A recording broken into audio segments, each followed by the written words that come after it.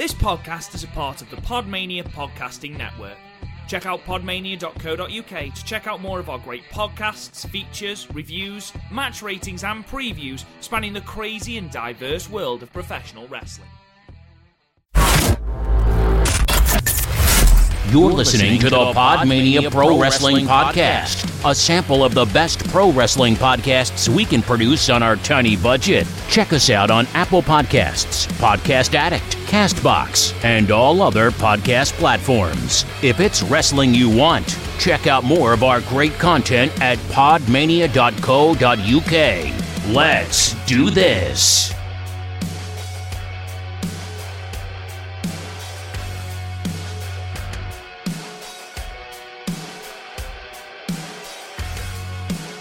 Hello to PuroMania and Ryan. I am joined by my Gato to my Jay White, my Taki Michinoku to my Zack Sabre Jr., and of course, my Dick Togo to my Evil. It's Rob Goodwin. Hello. I think that might be the first and last time I'm ever referred to as Dick Togo. Don't be so sure about that, Dick.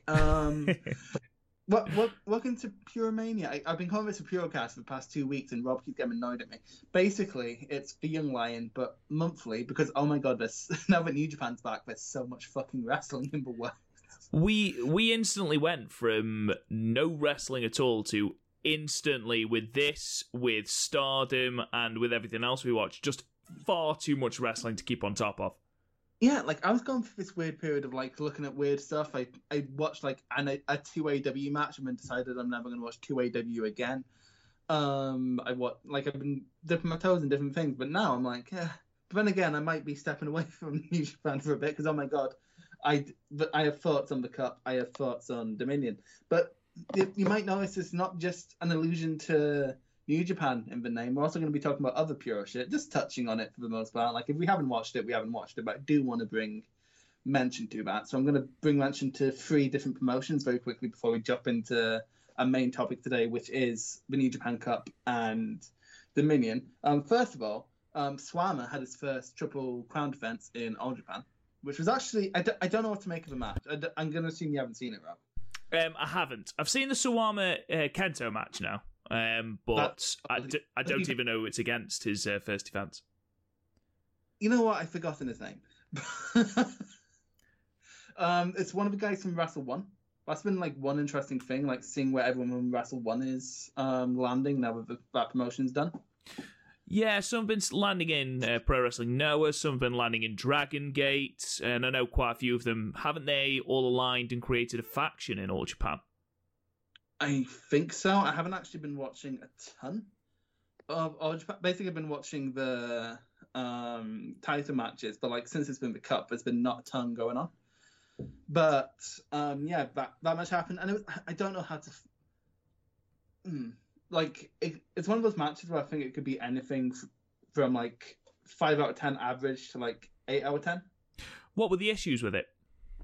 I don't know if there's any issue. Like it was a tad long, but like that's sort of just what you get in All Japan, and like we normally pace it quite well. Like I don't know. I think it's just for weirdness because, okay, you know how like when Okada lost the belt to Kenny, it was weird for you because you'd never known an IWGP champion but Okada.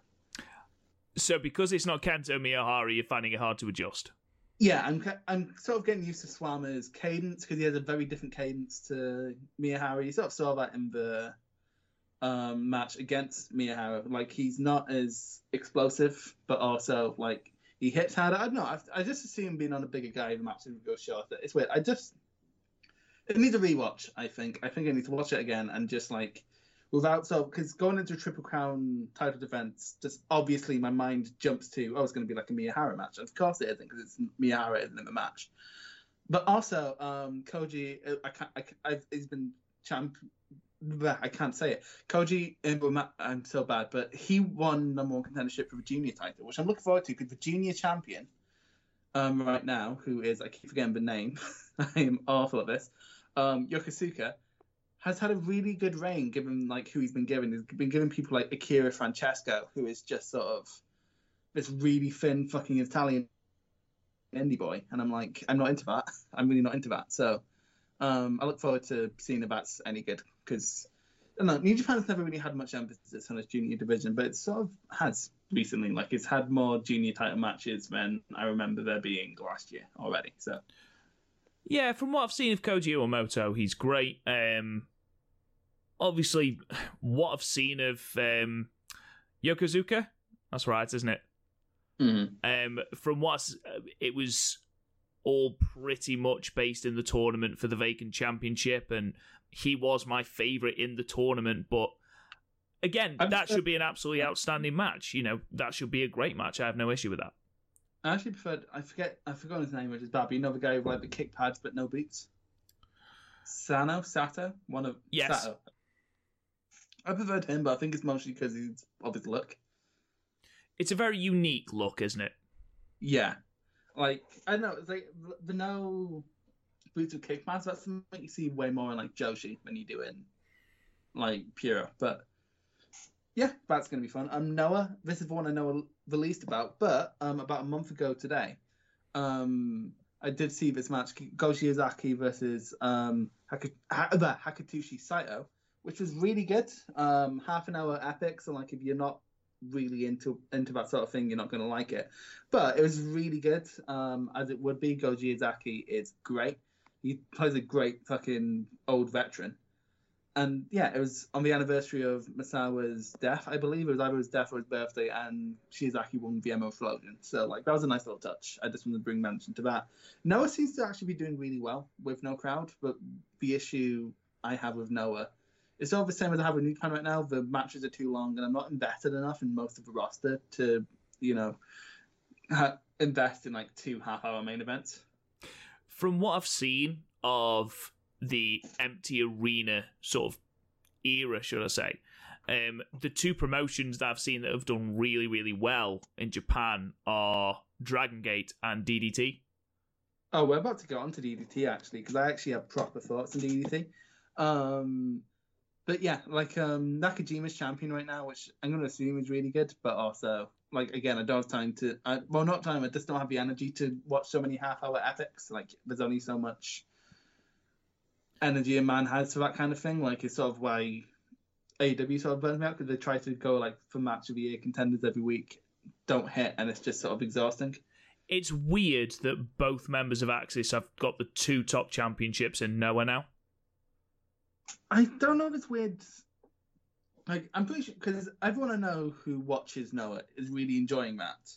I think that's just weird to us with New Japan, because we're so used to tag teams being an afterthought. Like, if someone's like a known tag team wrestler, even if they're really good, they're not getting a title shot. Yeah, it's not a bad thing by any stretch of the imagination. If anything, it elevates the tag division. You know, when the tag division is filled with 2 people who are, you know, your primary and your secondary singles champions, then it's obviously going to do great things. From what I've seen of Nakajima, I'm absolutely over the moon that he's champion. There were rumours that he was going to be jumping ship to New Japan, and there were rumours that the Master Wato gimmick was going to be Nakajima, which, thank fuck, that didn't happen. Yeah, because now we stand Wato, we stand Wato in this house. Spoilers. There's last non-New Japan Pure News. I'm not going to touch on Joshi because that's what the Stardom cast is for. DDT had Wrestle Peter Pan last month, and I didn't watch day 1, but I did watch day 2. But first of all, I forget the name, but the Sex Doll is the Iron Man champion again. Who was that? Sorry, the Sex Doll. Oh God. Yoshihiko. Like the Iron Man title isn't like a proper title. It's like the 24/7 title. Yeah. But it can be won by any object. And like, if you don't know, these objects include the sex doll, tables, ladders. I'm pretty sure it's been held by a chair, a young Hana Kimura, and at one point, and I can't find the footage of this for the life of me, the belt itself. The idea of the belt pinning the belt is an amusing one, definitely. I don't know how that happened. I want to find out how that happened. Also, Joey Ryan lost it in a dream to his wife. Jack Pajava held it twice from Cultaholic. I just don't know how to respond to that. But yeah, like, it's weird. Like, but I did watch Wrestle Peter Pan, and it was actually a properly strong show. Like I didn't expect it to be. I expected it to be like a few hours. I watched day 2 of it, and I expected it to be like bollocks. Right, I expected it to like amuse me, but like nothing's gonna stick with me. But day 2 of Wrestle Peter Pan is an honest to god great show. So like just to quickly go through what happened, and then also give some recommendations. Antonio Honda and Toru Iwashi had a 1,000 chops match that lasted throughout the first half of his show, but it wasn't like the one match. It kept cutting to it because basically every chop gave 100 yen to Corona relief. So they realized we can get more money. We just walk around slapping each other. That's such an amazing idea. What an amazingly unique concept. So like we just kept because they really went out the first part of the match, and then they just kept so like it cut. So when it went to the next match, which was the Tokyo Joshi Pro showcase, it doesn't really stick with you, but Yuki Sakazaki is really good.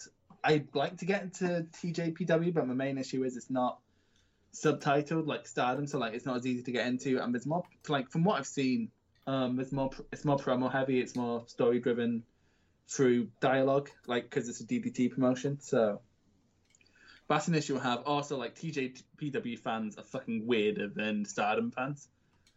Like, oh my god, that's so because it has a real focus on like idol culture, which is just weird. But yeah, it was a nice little match. And then it cut back. I'm just gonna go over everything that happened with Honda and Owashi. So we went backstage. We're hitting each other while checking Twitter, and then we were like, "I'm hungry. Do you want to go get dinner?" So they go off to get dinner.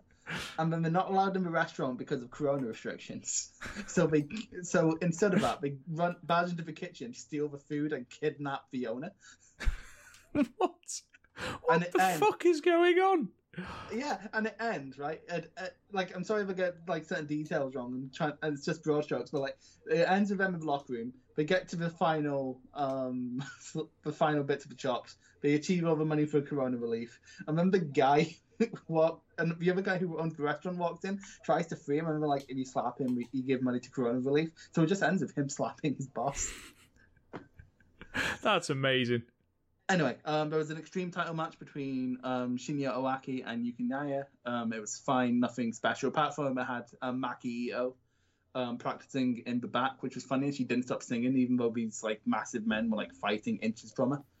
And then Maki Ito and Chris Brooks took on Sakayaki and Sakaguchi from Eruption. And this was a funny match, mostly because Maki Ito and Chris Brooks are really funny together. I've not seen much Maki Ito. Basically, all I see is like weirdos posting about her in Joshi groups.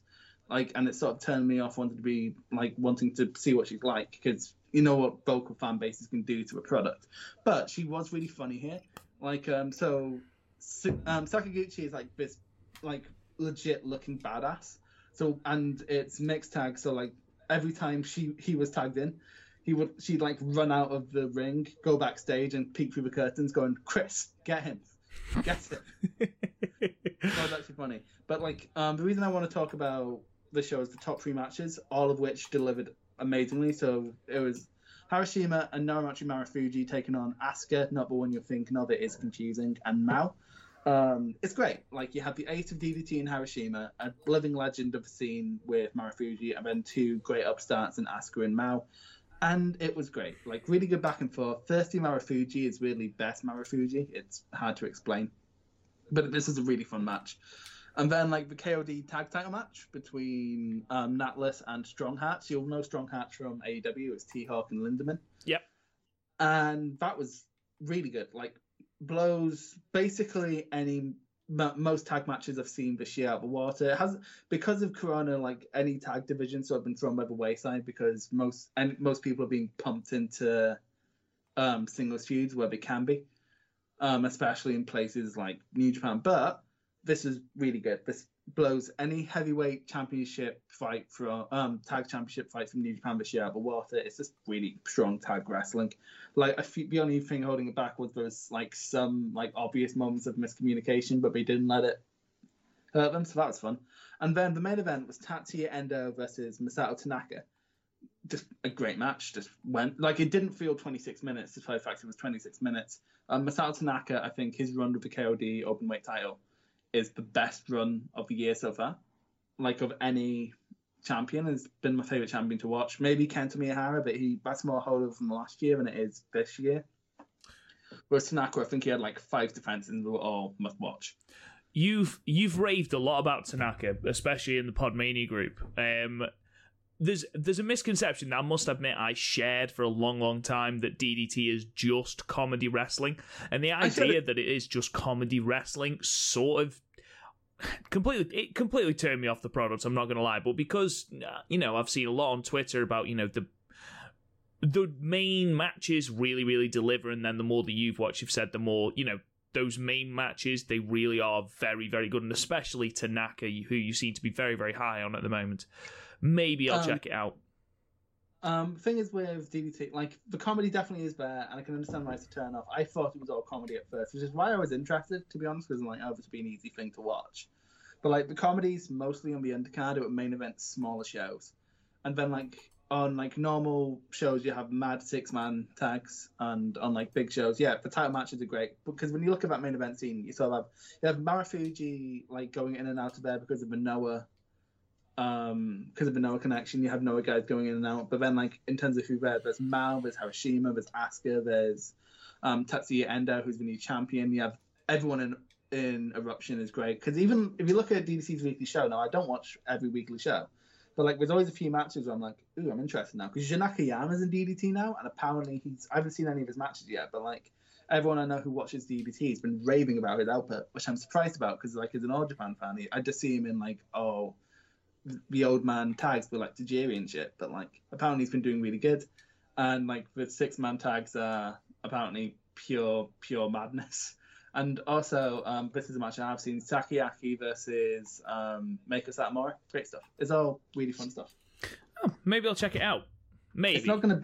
It'll probably not blow your mind. Like if you have the choice between watching DDT and a promotion you follow, pick the promotion you follow. But like if you have nothing else to watch, which is how I ended up on DDT, it's definitely worth a watch. At the very least, I'd recommend watching Masato Tanaka's matches with Tetsuya Endo, Harashima, and Mao, all of which are great. The other ones, they're still great, but like not quite as good, not quite on that level. So, that's other Puro locations. Like, when there's down weeks on New Japan, we'll definitely try and talk about more other Puro, but New Japan's our main focus. New Japan's why we do this mainly. Although, again, we have thoughts. Which brings me on, Robert, to the New Japan Cup. Now, we're going to talk about people's like individual cup performance when we get to their matches at Dominion. So for now, we're just going to talk about like our favorite thing about the cup and then touch on the finals.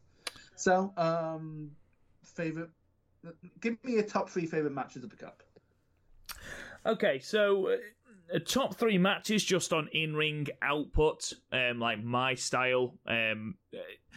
You're gonna obviously Suzuki Nagata, because just hosses beating the shit out of each other. Both me and you are never ever gonna complain if we get 2 old men literally hammering the shit out of each other. Nagata, despite the fact that he's 125, can still hang with whoever he's put in the ring with. Just a shame that my pick in Suzuki didn't go through. Massive fan of Shingo and Sho. I think that's another match that every time they do it, it does not disappoint. And then you look at Hiromu versus Ishii, which, I know that I think we both highlighted in our brackets as a potential to be an absolute masterclass, and it really, really was. There's one moment in particular I'm thinking of, which someone gifted in our Discord, which was horrendous, where Ishii lariats Takahashi, and Takahashi obviously, coming back from that broken neck and that horror injury he sustained, taking that bump almost directly on his neck. It was awful, but it was glorified chaos. It was great. It was really, really fun to watch. It was the only match, I think, of the New Japan Cup for me that got 10 out of 10. I think I gave Shingo 9. I think I gave the Suzuki match 9. But yeah, there's been other flashes. There's been good matches. I really enjoyed the Hiromu versus Yano match. Just all the complete bollocks that went with that.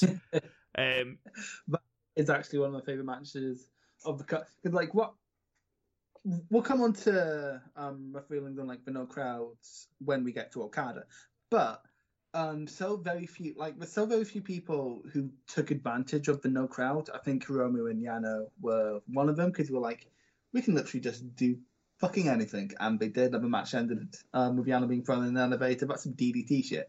I don't know. And I'm sorry, continue. No, that's right. I was going to say the exact same thing. I mean, when you've got no crowd, you have got license to do something completely crazy, but you've also got to do something that is completely out of your comfort zone. Now, I'm going to preface everything that we say on this podcast by saying that I found New Japan really, really difficult to get into over the last, since the 14th of June when they came back with the Together Project show. I don't know what it is. I don't know whether it is the commentary. I don't know if it's the direction they've gone in. I don't know if it's the no crowd. It's just I found it very, very, very difficult to get on board with and to watch in large chunks. Dominion I watched in, I think, 4 chunks. The New Japan final, I pretty much watched a match and then stopped, with the exception of the Master Wato match. It's just best match of the last 2 weeks. Yeah, it's been hard going, and I don't know what it is, Chris. I can't put my finger on it, but I have found it hard work.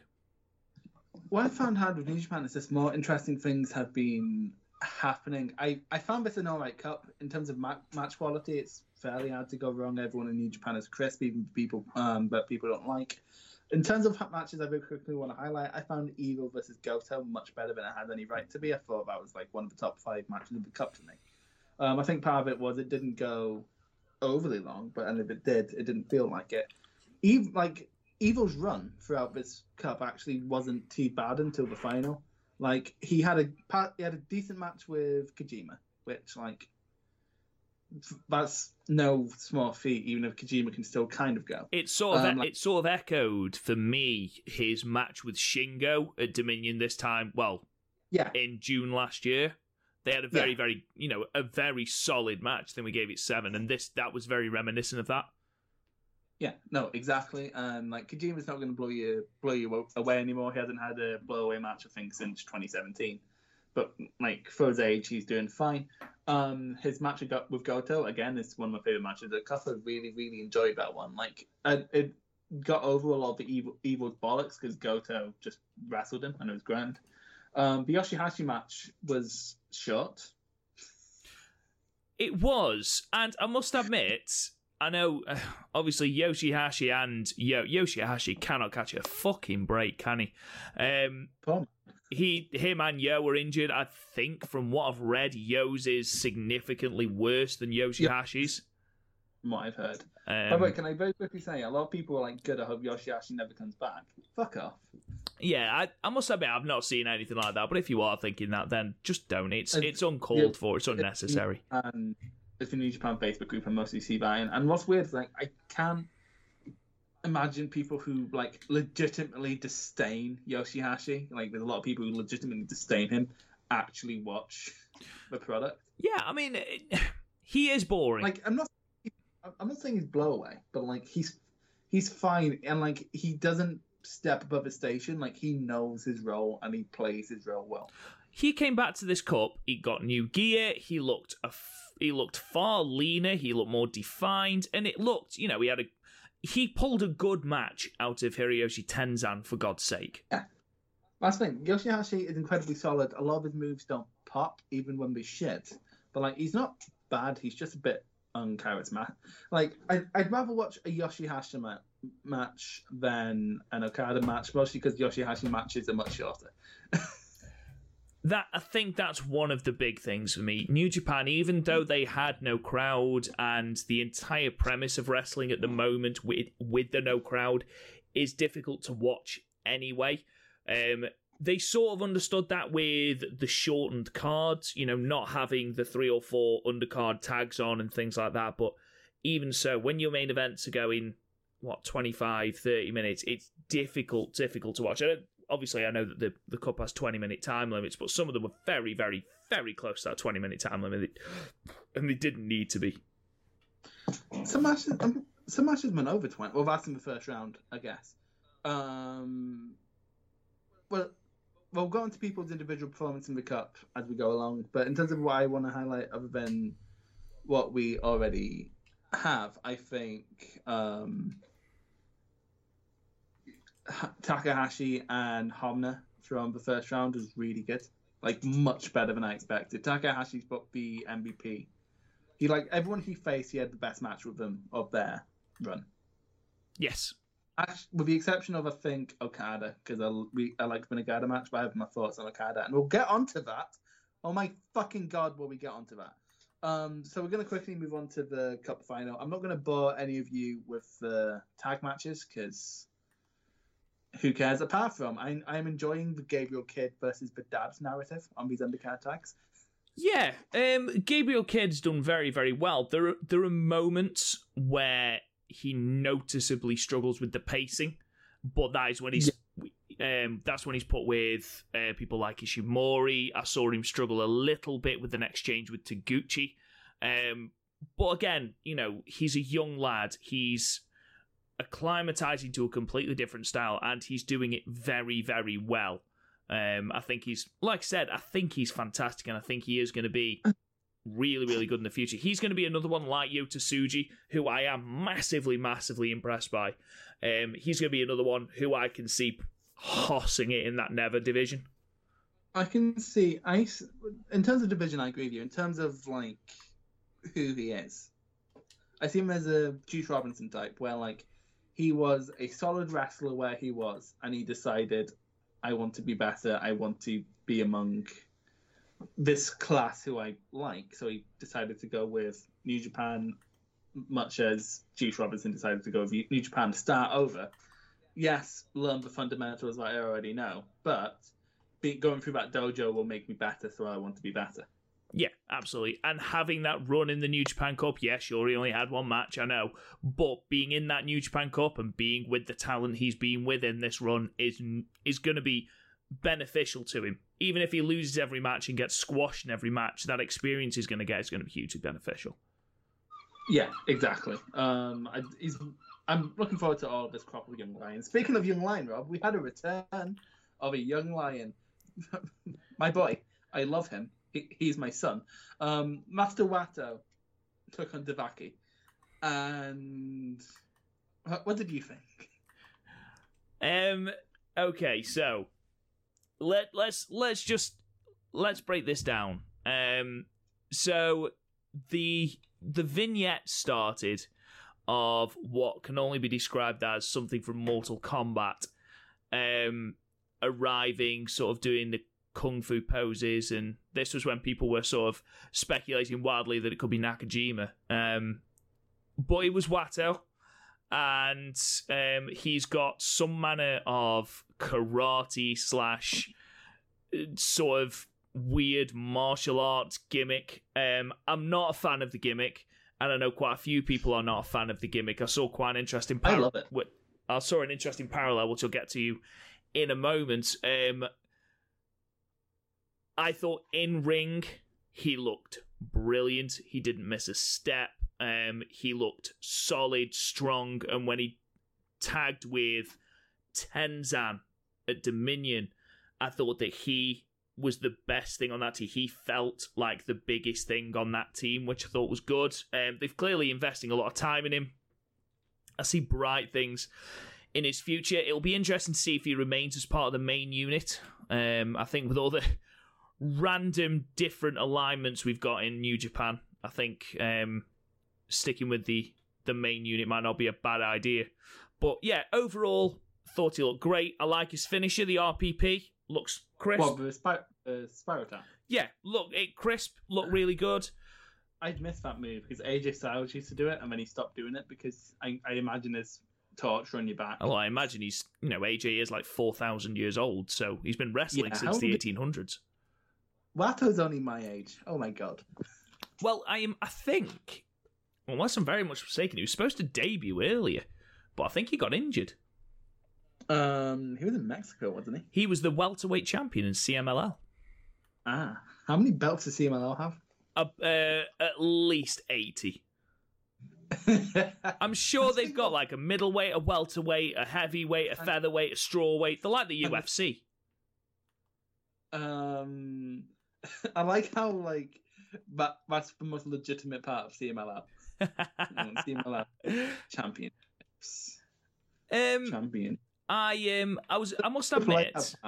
must admit, you know, for all the shit we give Dookie and his many pronunciations of his name, I must admit he held his own. That springboard DDT, now that, you know, we've got it down and it's not as dodgy as it was in that Best of the Super Juniors, it's a pretty sick looking move. We can't deny that.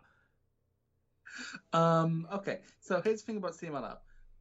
We have so many belts that Wikipedia has put them into 3 categories. There you go. There's 13 in one category. 1, 2, 3, 4, 5, 6, 7, 8 in another. And 1, 2, 3, 4, 5, 6, 7, 8 in another. There's just an unnecessary number of belts. I know, like, at least in the UFC it is like... What? It is, and so many people have just held on to them for so long. There's one that's been held for like 3,000 days or something stupid like that. Hang on, but because just in the regional championships, 800 days, 600 days, 900 days, 950 days. Here we go. The trios championship is been held for 1,717 days. That's the one I was thinking of. Sorry. The CMLL World Women's Championship has been held for 1,586 days. Oh my god. Yeah, just I can't imagine how people watch Lucha week to week, just because just from the outside it looks like such a mess. Anyway, in terms of my thoughts on Watto, I love him. Like I think he's gonna be one of these people I'm gonna forever blindly love now. Like, he just came out looking all fucking ridiculous, and I'm like, I instantly love you. Are you a fan of the blue hair? Yes, of course I fucking am. Have you seen the thing that's bandied about at the moment with, it just says, oh, Watto will never go with this gimmick, Watto's too young, and then it's got a picture of Okada and that really goofy-looking picture at Wrestle Kingdom 6 from his match card? I think the difference is me and you have sort of a conspiracy that like that was definitely planned. I don't think this is planned. I think this is just legitimately Watto. Yeah, maybe. It's time will tell, but like he doesn't look as stupid. Like he actually looks good. It's just like people are questioning his gimmick. I think it is the gimmick that sort of gives it away. And then of all the people to put him in his debut match against, to do it with Dowkey, it seemed bizarre, but then they had a really good match at the cup final. I thought it was a legitimate 7-star match. Daluki looked amazing. Yeah. Master Watto looked fantastic, and you know everyone benefited because everyone is talking. I haven't seen a single person that is negative about Watto's debut, aside from his ridiculous hair and gimmick. Apart from that, everyone seems to be positive on it, and why not? Maybe he's doing that to throw people off guard. So then when it's like Crouching Tiger, Hidden Dragon, it's like that shit. I'll be honest. When they lost at Dominion, it cut to him and Tenzan walking to the back, and clearly Watto had rubbed his fingers through his hair because his hair was fucking enormous. Anyway, let's quickly go into this cup final. It was Evil versus Kazuchika Okada. It was half an hour long, and there's dick all to fucking talk about in this match. Can I quickly talk about Okada's cup? Because every match he had was too long. The only one that I thought was like at his standard of 8 out of 10 or higher was Nagata, and that's because like old man Nagata decided to bump fucking circles around Okada. He tries to do this whole submission thing throughout the whole cup, and like he builds it up, and again he got here, and it didn't really feel like all that much of a factor. Like I understand like it was some of a factor, but like it didn't. But I think it's just because it was Evil, it didn't feel like it factored in all that much to I've actually used it throughout the whole thing. Even like there's one match on here that's like a merciful 15 minutes long as opposed to like the 25 half an hour fucking epics he's been going for. I know it's with Gato. So even when Okada has a 15-minute fucking match, it's too long. Look, I know that you have an issue with Okada's match lengths. I agree with you. Okay? When you've got your opening match against Gato, which, let's face it, no way should it be touching 50 minutes, and absolutely no way should it be main eventing that night. However, I think Okada plays so much on a crowd, and I think every other wrestler was able to sort of change different things. He's the only one on this roster right now who's calling for more fans because he needs them. If he doesn't have a fan, like that's the thing, it sort of exposed the issues with Okada because, like, I don't know. Most other people, the only other person I think legitimately struggled with no crowd is Taichi, and that's because he does dastardly heel shit, right? Okada, on the other, he's the ace, right? He should be able to adapt to not only his opponents but his surroundings, and he can't. Like, he seemingly can't deviate from what he knows. Like, I hate comparing it, but like, look at him versus, say, Kento Miyahara. Just his 3 defenses this year were all completely different kinds of matches. You had sort of the equals rivals match with Jake Lee. You had the coming from behind arm match with Yuma, and then you had the cocky upstart versus angry veteran match with Swama. Okada, like, I'm sure he's done it before, and I know he's done it before, but he doesn't seem to do it nowadays. And what this time also showed to me is, like, because he went up against 2 juniors, is how much he's slowed down. He's a far cry from the Okada who was going up against Omega and going a million miles an hour. And then he's going up against Takahashi and Ishimori, and I get they're like a step faster than Omega. Stop. You're comparing the main event of a Wrestle Kingdom with round 2 of an empty arena New Japan Cup. But he's still okay. Then let's compare it to the G1 match. Both went around the same amount of time. Both are with competitors that are faster than you. Both of which were matches where you should be the tastemaker, and he managed it in that match, but he didn't manage it in, like, all of his matches here. Felt so sterile, like we were put together with a fucking Airfix kit. I agree with you. Okay, his matches were relatively dull. Okay, but that's got to fall on the bookers as well. That's not just on Okada. You can't book 30-minute matches without a crowd and expect people to be invested in them. Because they're not. And yes, Okada did need to change certain things. And to a certain extent, he did. He brought in the submission move. Is it the best submission move? It's certainly better than the one he was utilising in his first year. I forgot about that. It's better. It doesn't make it good. Like, I don't know. People have managed to make 20+ minute matches work during the Cup. Like, again, look, I understand they're about between 5 and 7 minutes shorter than any other Okada's match, but look at Nagata versus Nagata versus Suzuki, and they made that work. You can't tell me that, like, those 2 old men can make that work, and Okada, with 2 of the best workers in the company, couldn't make a 25-minute match work. Okay, but on the same flip side of that, you cannot say hand on heart that this has been a blow-away cup. Not one person, apart from, Takahashi. He's had a good tournament, but that's because he knows one speed and he's a fucking lunatic. Ishii has had an okay tournament. He's had good matches. Sho and Shingo. I thought Sanada was very good. His match with Evil in the semi-finals was probably one of my matches. Like, okay, if we just look at the semis, right? So you have Okada, Takahashi, great match. Sanada, Evil, right? Yeah, all of them. Who had the worst cup? It was Okada. Right, but the way you are putting your point across is making it sound like Okada has had the worst cup. No, he hasn't. Not at all.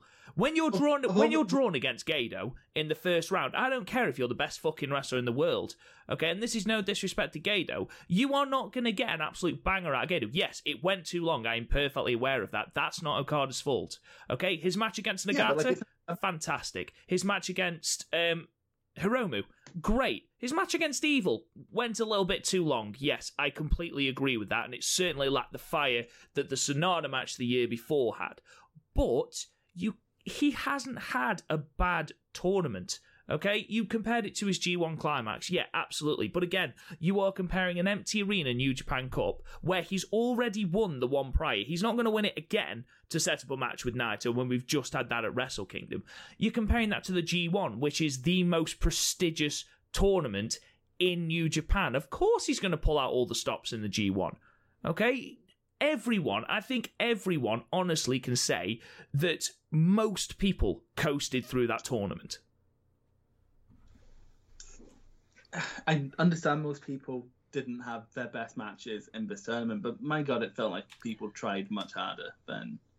Like, again, you look at the 4 people in that block, just in terms of what they had there. Okada most easily had the dullest tournament out of a lot of them. And it's not like they were all up against great competition. I mean, in the first 2 matches, Hiromu drew Homna and Yano and worked with their strengths and weaknesses to make those matches work. Yeah. No, I agree with that. It's my problem with Okada. He doesn't change his style to suit his opponent, let alone suit his context. And I understand the half-hour matches aren't his fault.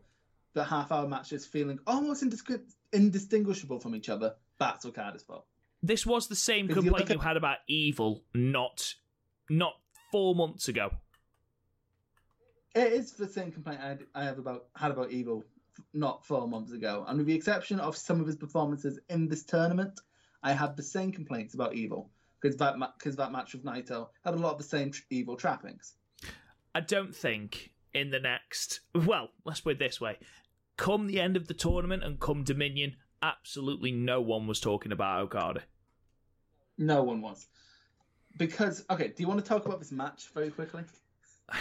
Unfortunately, Unfortunately, this match kind of proves my point. Mate, I don't disagree with your point. What I do disagree with is that Okada was the only one phoning it in.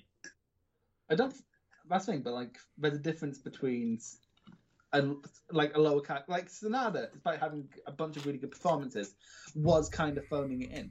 The only difference is Sonata is an undercard guy and Okada is your ace. Like Tanahashi didn't really phone it in. He had one match. I know he only had one match, but my God, did he fucking try? Yeah, but again, if you're getting the entire tournament, if you're getting the distance, then you are going to have to put some stuff in reserve. Tanahashi had one match, lost to Taichi. Fair. Anyway, back to this match. Was there anything there's not much to actually talk about here, because that's it's like any other Evil versus Okada match you've ever seen, and the law of diminishing returns sort of fuck this, because this happens basically every year in the G1, and like I don't think anything's going to touch their King of Pro Wrestling match from 2017. Yeah, with the exception of Evil winning, this is the formula for both people, and unfortunately, it didn't make for the most interesting match. I think everyone had sort of got it in their head that Evil was going to win, because you're not going to have Okada back-to-back wins, and you're not going to have Okada back-to-back wins to then win the championship back off Naito, because Japan would riot. But it was okay. It's not a New Japan Cup final that is going to live in my memory long, because, again, like you say, it's a match that we've seen Okada and Evil have many, many times before, and it's completely indecipherable from its G1 predecessors. That's an issue when you throw two people who have ostensibly the same matches over and over again, which is weird, because like Ishii has ostensibly the same match over and over again, but he changes just a little bit for each opponent. Like he ostensibly throws the same moves, but like he either fucks with the cadence or sells differently or something. These two just don't. No, and again, you look at Okada, the Rainmaker pose, the elbow, the running elbow tackle. It's all crowd-based. His entire offense is crowd-based. So without a crowd, he is inobstantially going to struggle. But it's not just that, like, if the crowd-based, but, like, even with the same pieces, you can make a different puzzle. That statement doesn't hold up under heavy scrutiny. But again, you look at you look at May, right, in Stardom. She has ostensibly the same kind of match. She's normally working from behind. She's normally doing the same moves. But, like, her match with Momo is distinct from a match with Kagetsu. Her match with Kagetsu is distinct from a match with Ahura. A match with Ahura is distinct from her match with Saki. Same thing with Miyahara. In every Miyahara match, you're going to have the tease of a shutdown suplex. You're going to have about 500 million fucking knee strikes, etc. But he changes how he sells. He changes something in each match. I look at Okada's IWGP Championship matches from last year. With the exception of the Jay White one, because Jay White can make anything interesting. Against Sanada, he's V8 Okada. Against Jericho, he's V8 Okada. Against Suzuki, he's V8 Okada. The only reason that Suzuki match stands out is because it was in front of a really fucking hot crowd. See, I disagree. I think his Suzuki match was far, far, far different from the other title defenses. I'd say the Jericho and the Suzuki ones are quite similar, but I would say that, you know, he was very in the Sonata one, he was the arrogant champion, but in the Suzuki one, he was very much the champion beaten pillar to post fighting from underneath. I think they're two very, very, very different styles of matches. Okay, Suzuki was I very much undervalued the Suzuki one, but like for the rest of his defenses, they did kind of mesh, and he didn't change up his style, which again, it's kind of like he could have changed up his style against Ishimori. In fact, he had against someone like Ishimori, he had to change up his style, and he didn't. He just let Ishimori do his shit. Struggled to keep up, and then started doing Okada things. Yeah, his match against Ishimori was quite by the numbers. But it was the same with Hiromu. I was really disappointed about Hiromu match because that's what happened. Because same thing happened about Ben in the Ishimori match for me, where like he let Hiromu get his stuff in, and then like started doing the Okada shit. See, I didn't mind it in the Hiromu match. I thought the Hiromu match there was enough to make it an entertaining match. It's sort of like I'm more biased towards the Kota Ibushi match, and you sort of see that in our ratings difference between ZSJ and Ibushi. You're a bit biased towards Hiromu matches because he's one of your favorites. So, like, you're just happy to see Hiromu matches? I am happy to see Hiromu matches, but I think that Hiromu has more of a personality than Ishimori. Well, yeah, he definitely does. You know who he also has more of a personality than? Okada. Everyone has more of a personality than Okada. Fucking Dookie wears a mask. He has more personality than Okada. I completely disagree with you. But I have a feeling that's something that we're going to disagree on with a lot, So the only good thing to come out of this match, this pile of dog shit match, I give it 5 out of 10. It's bang average for me. I gave it 6, so. Yeah, I'm not going to argue with a 6, but like, yeah, it's not a blowaway match by any means. The only good thing was the angle at the end, because I thought this was legitimately well done. When Naito comes out, it's what always happens, especially when a faction leader is going to face a faction subordinate. Does the LIJ thing. I'm like, oh, this is cute. Evil goes up to him, suddenly does Too Sweet. Everything is evil. The rest of Bullet Club came out. This illustrated 2 things. One, that was shocking. Oh my god, I legit didn't see that coming. Maybe a turn, not Bullet Club. Second of all, how anemic Bullet Club currently is. Yeah, absolutely. Obviously, without Jay White, without the Tongans, they are struggling somewhat.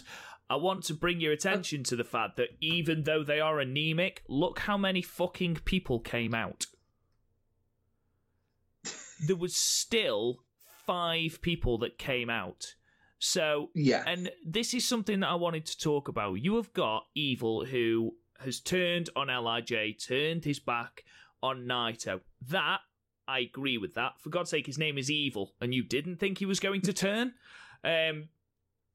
My issue is not with the Evil turn and with what happened at Dominion, because I do have a slight problem with that. I feel like if you are going to have Evil turn on LIJ, why have him join Bullet Club? Now, I have nothing against Bullet Club, but in that entire faction, you have got Jay White and Kenta, who are main event players. You don't need a third. I You agree. do not need a third. Evil, in this turn, he has carried himself as a leader. Now, if this eventually leads to an angle, which me and you spoke about on the Young Lion cast countless times, and Jay White ends up turning face because of it, then fine. And I have seen enough New Japan Pro Wrestling where I've gone, what the fuck is this? And then I've been made to eat shit because it's been a touch of wonder. So I'm willing to give them the benefit of the doubt on this. I just don't see why you would have Evil join Bullet Club and become one of the faceless, and rather than becoming either his own man, a lone wolf, he doesn't need a faction. What, a Shibata type? Yeah, or create your own fucking faction. You have got enough people. Create your own faction. Here's what I think.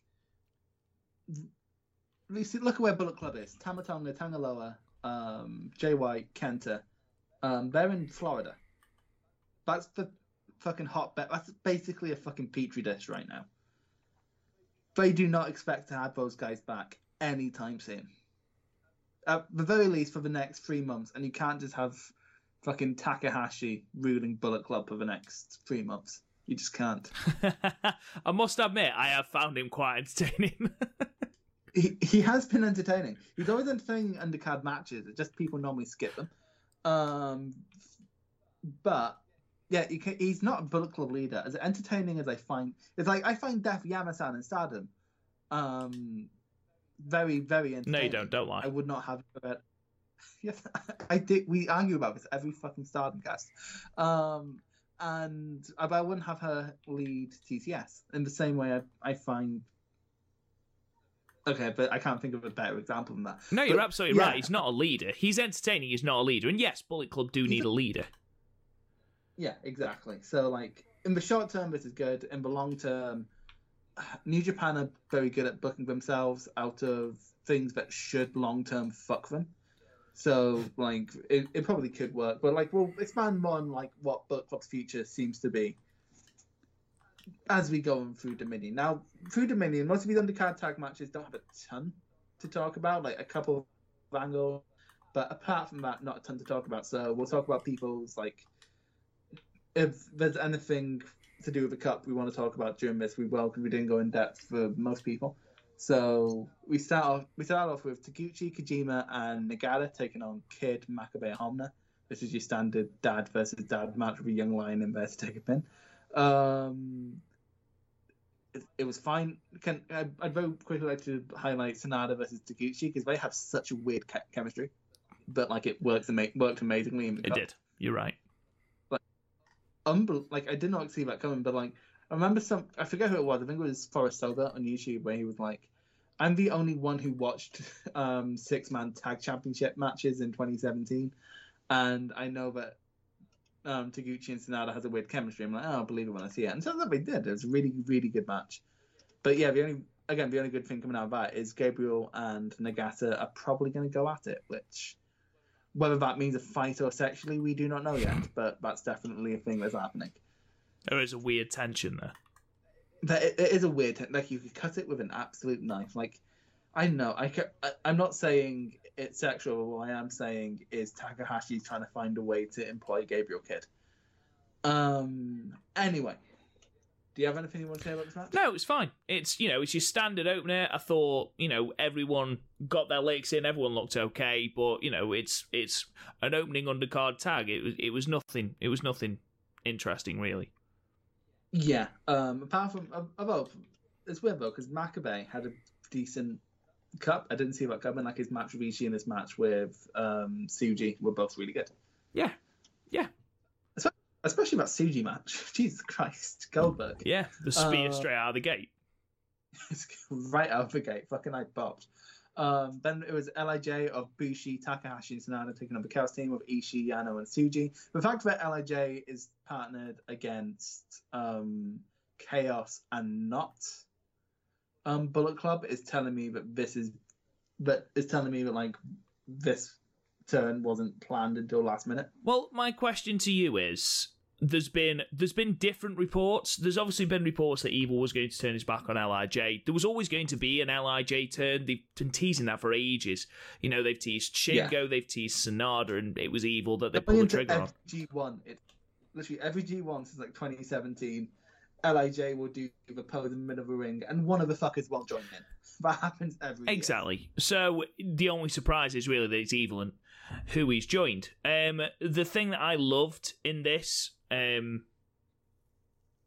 talk about that in a minute. My question to you is, how, spoilers in my next question, how long ago, if the turn itself and if the joining of Bullet Club wasn't done, in advance, how long ago was it done in advance that Evil was the one to take the 2 championships off Naito? Because there's absolutely not a chance that was planned in advance. You can't tell me that at Wrestle Kingdom 14, Night 2, they thought, yes, okay, he's going to have one defense against Kenta, and then at Dominion, he's dropping the belts to Naito. Because, don't forget, the New Japan Cup was leading into Sakura Genesis, which would have been where, this would have all happened. And then are you telling me that Evil is the person that is going to headline Wrestle Dynasty at Madison Square Garden?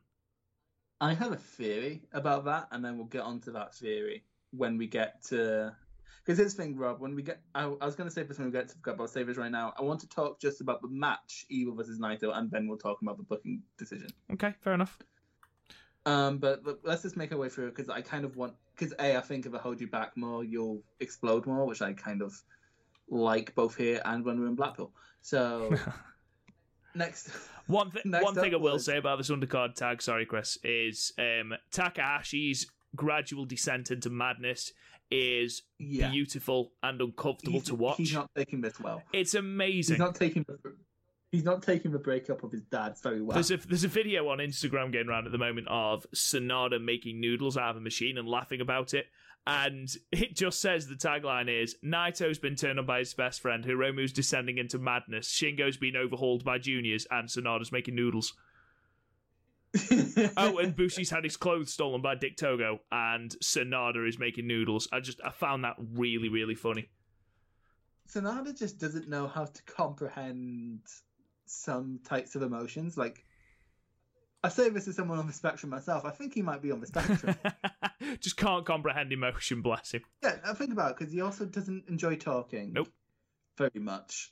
He enjoys doing what he does to a clinical precision. These are traits. Carry on, anyway. Anyway, moving on. This is another standard match. Of course, it was good, because, you have 5 of the best in New Japan and Bushi. Anyway, match number 3, which, my God, is getting slated on Cage Match. Apparently, according to CageMatch.com, all the matches on Dominion have been put into Cage Match's match guide, which means it's matches they recommend you watch. It's just recommending the whole of Dominion. And this match is voted 3.92 out of 10. I don't remember it being that bad. It was Dookie, El Desperado, and Kanemaru. Is it weird that it's more of a subversion when we actually say Dookie? Maybe a little bit. Defeated Tenzan, Wato, and Yamura. Of course, this was going to happen. So Wato continued to look good. It looks like he's going into a feud with Kanemaru, which I think is a good... You're not going to show what you can actually do against Dookie, right? He's good, but he's not someone who can elevate someone. Kanemaru can put on great matches. He showed that throughout the Cup and last year's Super Juniors. So, this is a match I'm legitimately looking forward to. Yeah, well, Kanemaru had one of our classic matches of the best of Super Juniors. Yeah, I think it would actually make my top 5 of last year's Super Juniors. And last year's Super Juniors was great. Oh, it's amazing. What a show. And I don't know, it just feels Tenzan looking better, not good, but better. I think they're just doing better in hiding how bad he has been. Yeah. Although I'll go into what people have been calling for when we get to the match I'm talking about. Anyway, next was Ishimori and Takahashi taking on Goto and Okada. And fucking, of course, Takahashi's going into a feud with Okada. Of fucking course he is. Jesus Christ. What a way to top off this fucking weird year by having fucking Okada in a feud with Yujiro. Now, I spoke before about how I was enjoying some of Yujiro's sort of, his basically him being a dickhead. He did say there's no chance he can match Okada's in-ring, but he can make damn sure that he drags him down to his level, which I thought was quite a good line. See, that's stuff like that. That's what I thought the Taichi feud was missing. Yeah, absolutely. That, it's just a simple thing. Okada is going to win. 1 billion%, and it's probably going to go 30 minutes. But it's... The problem I have is... It's a waste of Ishimori at the moment. Ishimori is doing nothing. And when Yujiro's in the ring, there's a very noticeable drop in pace. And yet you can argue that is being heel. No, it's just a little bit boring. No, Yujiro is like a step below Yoshihashi in that regard. Like, we actually looked this up on Young Lion, Rob, like Takahashi's like history. He doesn't have a lot of recommended matches on Cage Match. He doesn't have a lot of like the best he ever does is like 6 mans and then like 1 match against Tana, and like that's fine because again he's one of those people who appears to be very content with his position. Like he clearly has a lot of fun. Yeah, certainly. He's had his chance at the IWGP Heavyweight Championship. I believe he's had a run with the Never Championship. He's never going to get to that level again, is he? So yeah, but his thing maybe with COVID because the roster is paper thin. Like, he might at least get an opportunity. But here's my thing with Yujiro and Okada. I'm looking forward to it because Yujiro has is the type of person Okada might have to change for. And I'm cautious about saying this because I thought the same thing about Taichi. But Yujiro might force Okada to have to do something different. Because, like, you look at Okada... But then, like, at the same time, I thought that about Gedo, but then, like, as soon as Gedo stopped healing up, Okada did Okada stuff. Yeah, sure. So, like, I'm cautiously optimistic, but, like, at the same time, it's the same feeling I've had going into the last 5 elections over the last 5 years. It's like, hey, there's a chance I won't wake up to a Tory government. Oh, fuck! Of course I fucking God have. Damn it! Yeah, and if you think that's bad, I live in Scotland. The reaction is worse up here. Up here, we went like when Margaret Thatcher died, I went to like 3 different the witches' dead parties. Yeah. Anyway, then it was intermission, and then Rob, we had the main event. Nothing happened after this. Nothing happened after this at all. We don't need to talk about anything after this. This is the main event. It was Shingo Takagi versus Sho in the 3rd match of their series. They're amazing series. I'd argue it's probably the best trilogy of the last year. Is there a better one? Is there a better one? I'm trying to think. Maybe Lee versus Miyahara? No, I'd argue... Cole versus Gargano?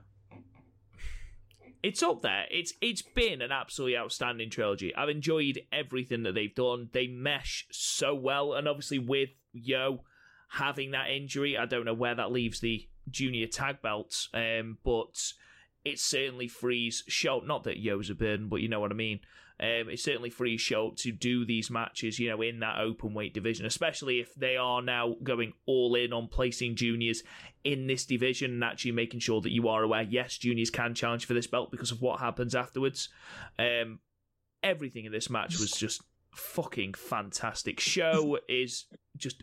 He's one of those people that constantly impresses me in different ways. We talk about people that don't change their methods, Okada, people like that.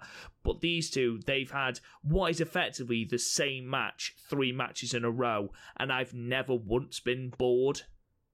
The thing is, they've done different shit. Like, for example, they were very clearly getting a lot of energy out in the Super Juniors match, and that was the energy we were like, I've been wanting to like prove myself against this fucker for so long, and it was a different dynamic because Sho wanted to be the first one to beat Shingo because Sho thought he thought it was his birthright basically, and that's the dynamic that was brought there. But in the second match at the Cup, it was different because Sho still wanted to prove himself, but A, knows how to beat Shingo because it's happened enough times, and B, knows that he gets championship match here. And like it's weird because like the first match was sort of a hybrid. The second match was very much like strike. This match had more submissions than I expected.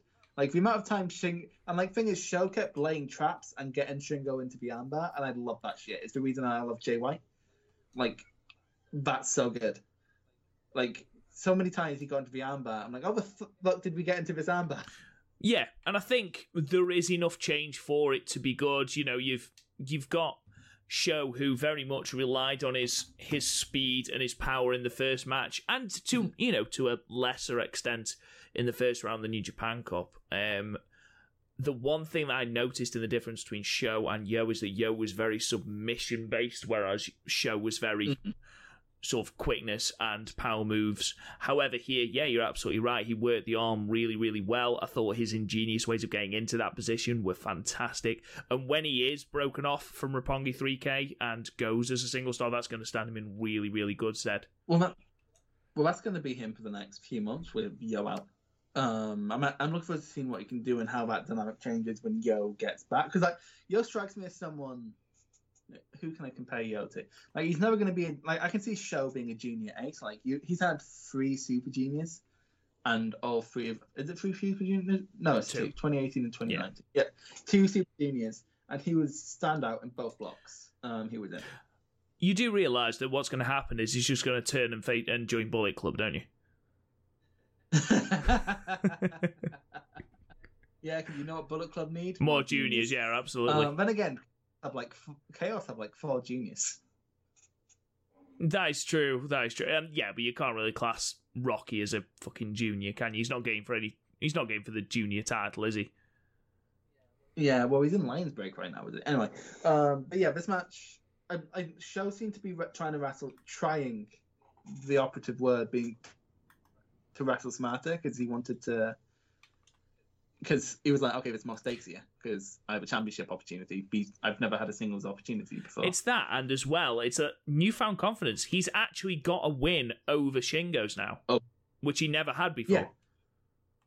Also, he has a low-key great lean strike. It's not like a V-trigger or a Kenta Miyahara knee strike where they like do a sort of bicycle thing.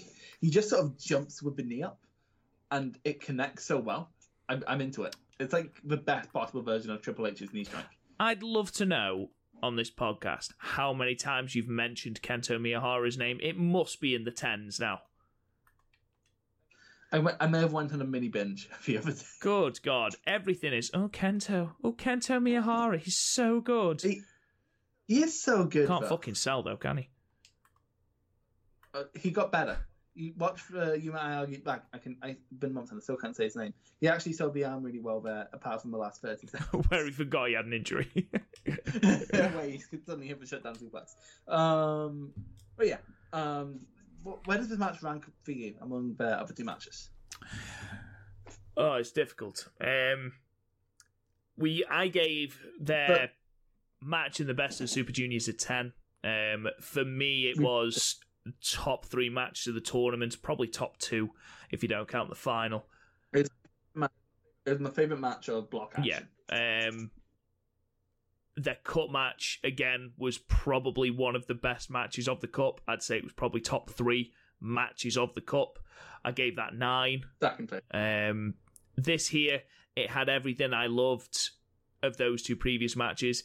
Did it touch their Best of the Super Juniors match? Not quite. So I'd probably give it a 9. I'd say this was on par with their New Japan Cup match. I'd say it doesn't quite beat their Best of the Super Juniors match, because the story in the Best of the Super Juniors match and the emotion that Show had, I was more invested in that match. For context, their 2 previous matches on Cage Match have 9.10 for Super Juniors and 8.5 for the Cup, and then 8.73 for this. So it's bang in the middle of them. So broadly, I think between this and New Japan Cup, I think it mostly comes down to who your favourite is. Yeah, absolutely. They're both absolutely banging matches, and I would highly recommend you going to watch both of them. Yeah. I think, personally, I preferred this one to the cup match, just because there was a little bit more at stake. Yeah, to be fair, I prefer the cut match just because I was like, I'm so close to having a near perfect bracket. Did you get the entire first round right? Did I? Yeah, because you had Bushi to go over Yo. Yeah, I did. Oh fuck, man, I'm a genius. No, I didn't because I had Oh, yeah, he did. Yay! No. Fucking yes. How was your first round? Fuck off. That's how it was. Anyway, next match. It's weird. I've been ranting about half-an-hour matches all day long, but like this was a really good half-an-hour match. It was Dangerous Tekkers of Taichi and Zack Sabre Jr. taking on the Golden Aces of Tanahashi and Ibushi. And I'll let you. But first of all, I want to say the build-up to this was great, especially on the first night of Cup action where they had their tag match. And both Sabre and Taichi relentlessly went after both people's legs. And that's how this match ended. I liked that little through line.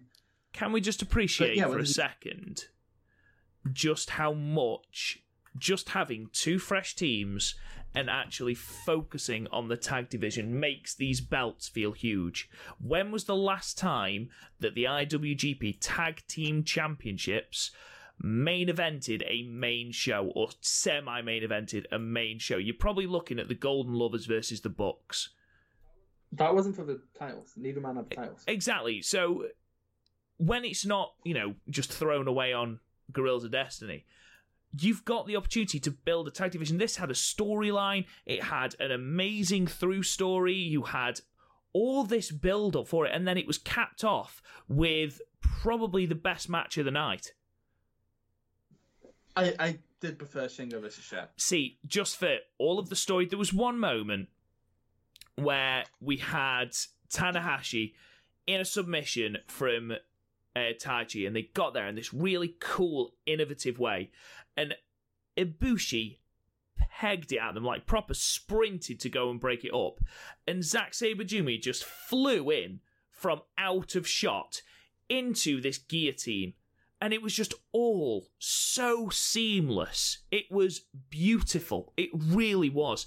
Everything these guys did just turned to gold. Golden Aces.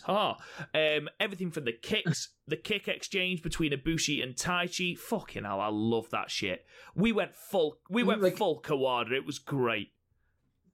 I think Taichi's at his best when he's doing his Kawada impression. But we didn't have the Tai-Chi bollocks, and because we didn't have the Tai-Chi bollocks, you were able to see that he is the most improved wrestler of 2019 with, there's no doubt about that. He's come on so much. He's turned, so many people have turned the corner on him, and he looked fucking great in this match, as did ZSJ, and the tag titles have been elevated so much. Now, I cannot stress enough how much of a backward step it would be to just throw the belts on either Guerrillas of Destiny or, if they debut, Gallows and Anderson. I cannot stress enough how much you would undo all your hard work building that tag division up by just throwing it on those people.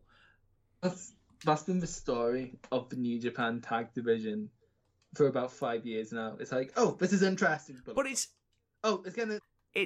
No, so like you look at Wrestle Kingdom 9, right? We had this big build up to Shibata and Goto winning the championships, and then we lose them a month later at New Beginning. Same thing with Great Bash Heel.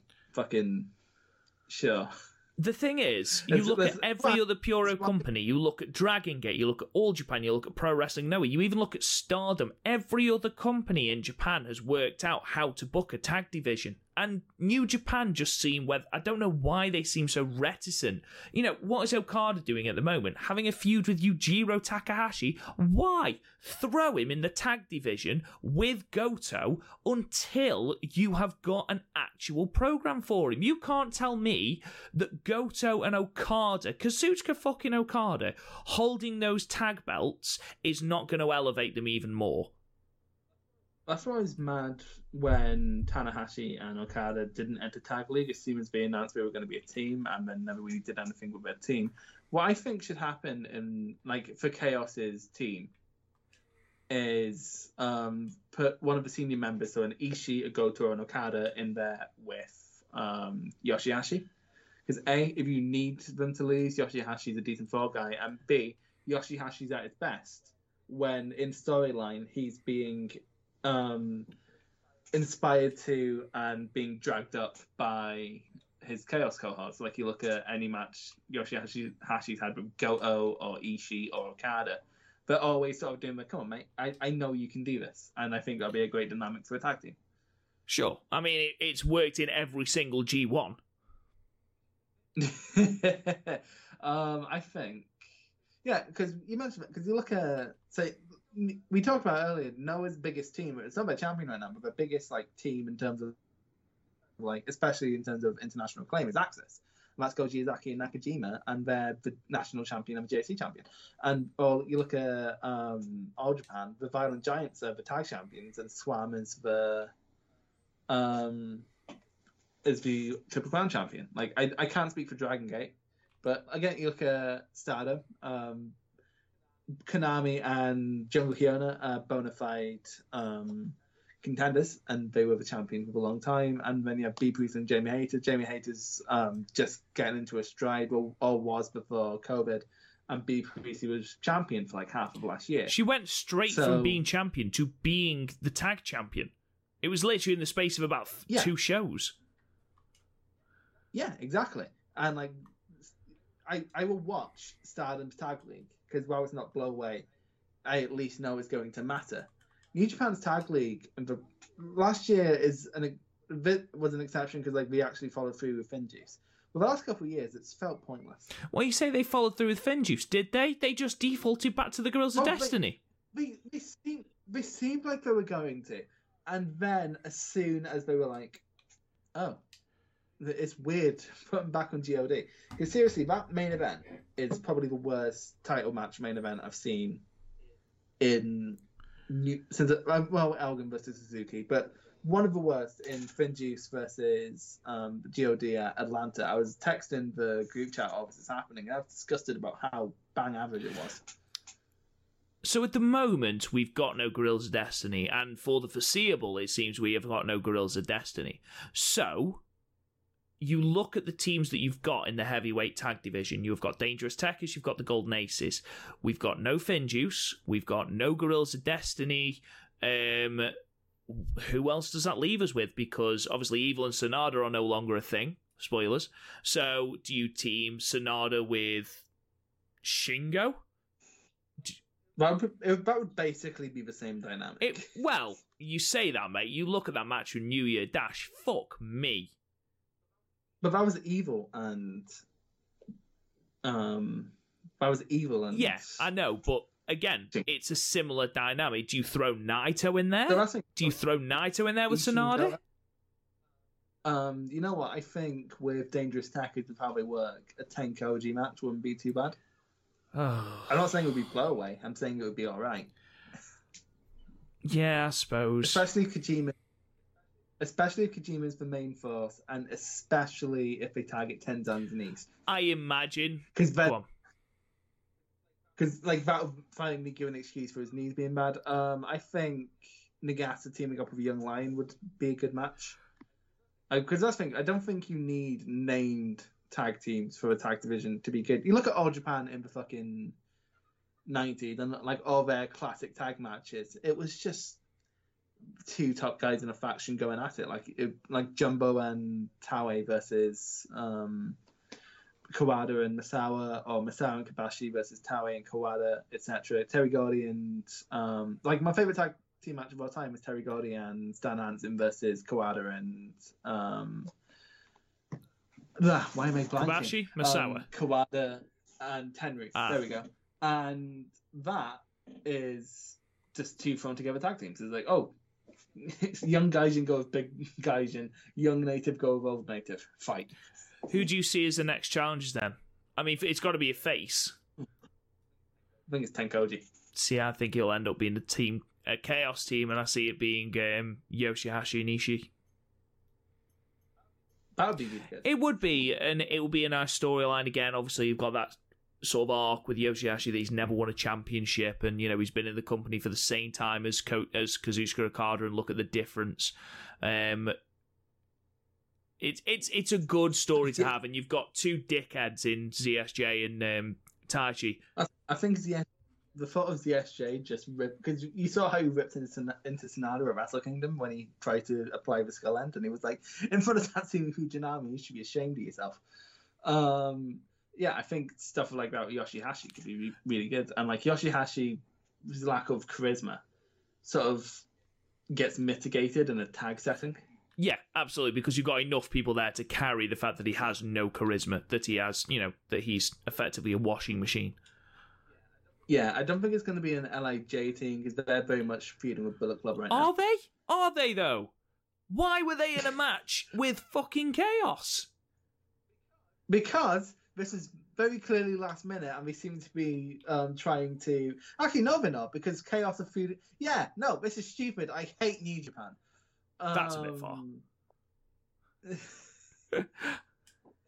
Well, for the next fucking 5 minutes, New Japan's going to be my bitch. But first of all, what did you give this match? I gave it a 9.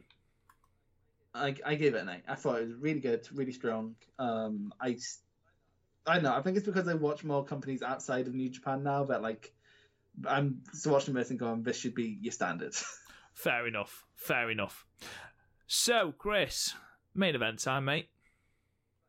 Right, okay, so I've said this before. We're going to keep the booking decisions, our thoughts on that, out of this until we've talked about the match, okay? Yeah.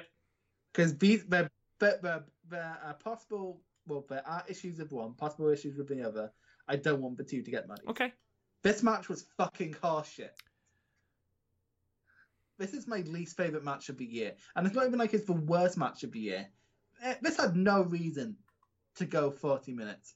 This had barely enough good stuff in it to carry it to an 8 out of 10, 20-minute match. Like, this match should have... Have you ever seen Takeshi Murashima? No. Right, he was a Noah guy, right? And instead of long epic... like, he was in Ring of Honor in the mid-2000s. What was Ring of Honor known from the mid-2000s? Hour-long epics. When he was champion, it was different, because they would be 15-minute matches. That's the sort of dynamic someone like Evil should bring to the championship.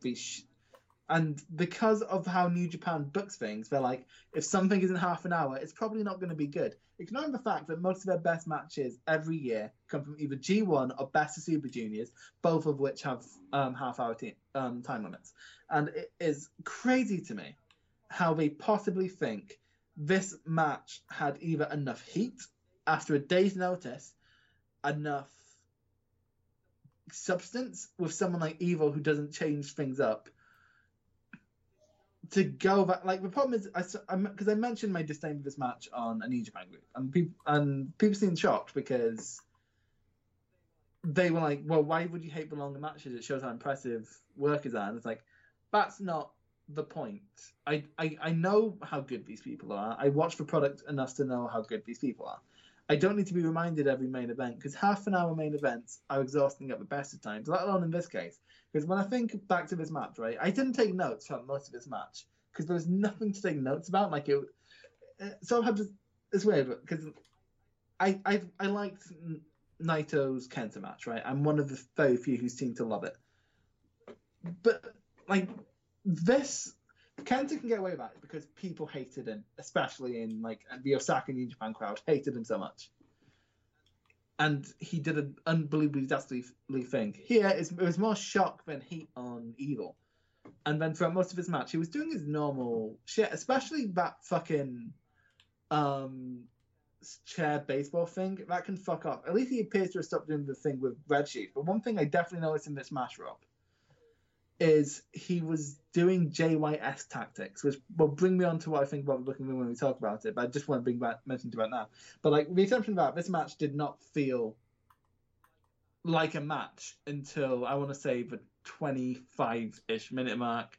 You know, when it started to feel like a match when Evil put Naito's knee through the table, and then like Naito started to match come back. Naito's offense pop, because of course it did, he's an over babyface.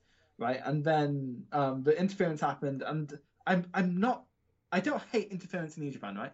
Like some of my favorite matches in New Japan, AJ Styles versus Suzuki, or hell, even Okada and Omega at going to a 60-minute draw. That had outside influences. I don't necessarily mind that. I don't mind when the ref is knocked down, Ishimori coming out to attack. That's fine. That's something Bullet Club does. Hiromu coming out to save him. It equals stuff out. Fine. All good. I'm into it.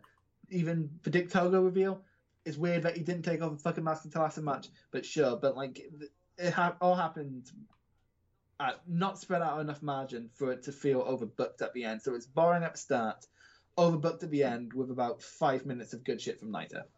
That's how I see this match. And the ending was fine, like the dick kick and the STL. Sure, because it means Naito isn't completely buried. But Evil looks hanged with Naito for enough of this match to seem legitimate. But like, so much of this match was just fluff. And the storyline, but you can get away with the fluff. Like MGF and Cody got away with fluff at AEW Revolution. But that storyline's been building for half a year. This storyline's been building for a fucking day. And nothing connected well in this match apart from like some of Naito's offensive. That's because of how hard Naito hits. And this is just an awful match, in my opinion. Worst match of the year for me.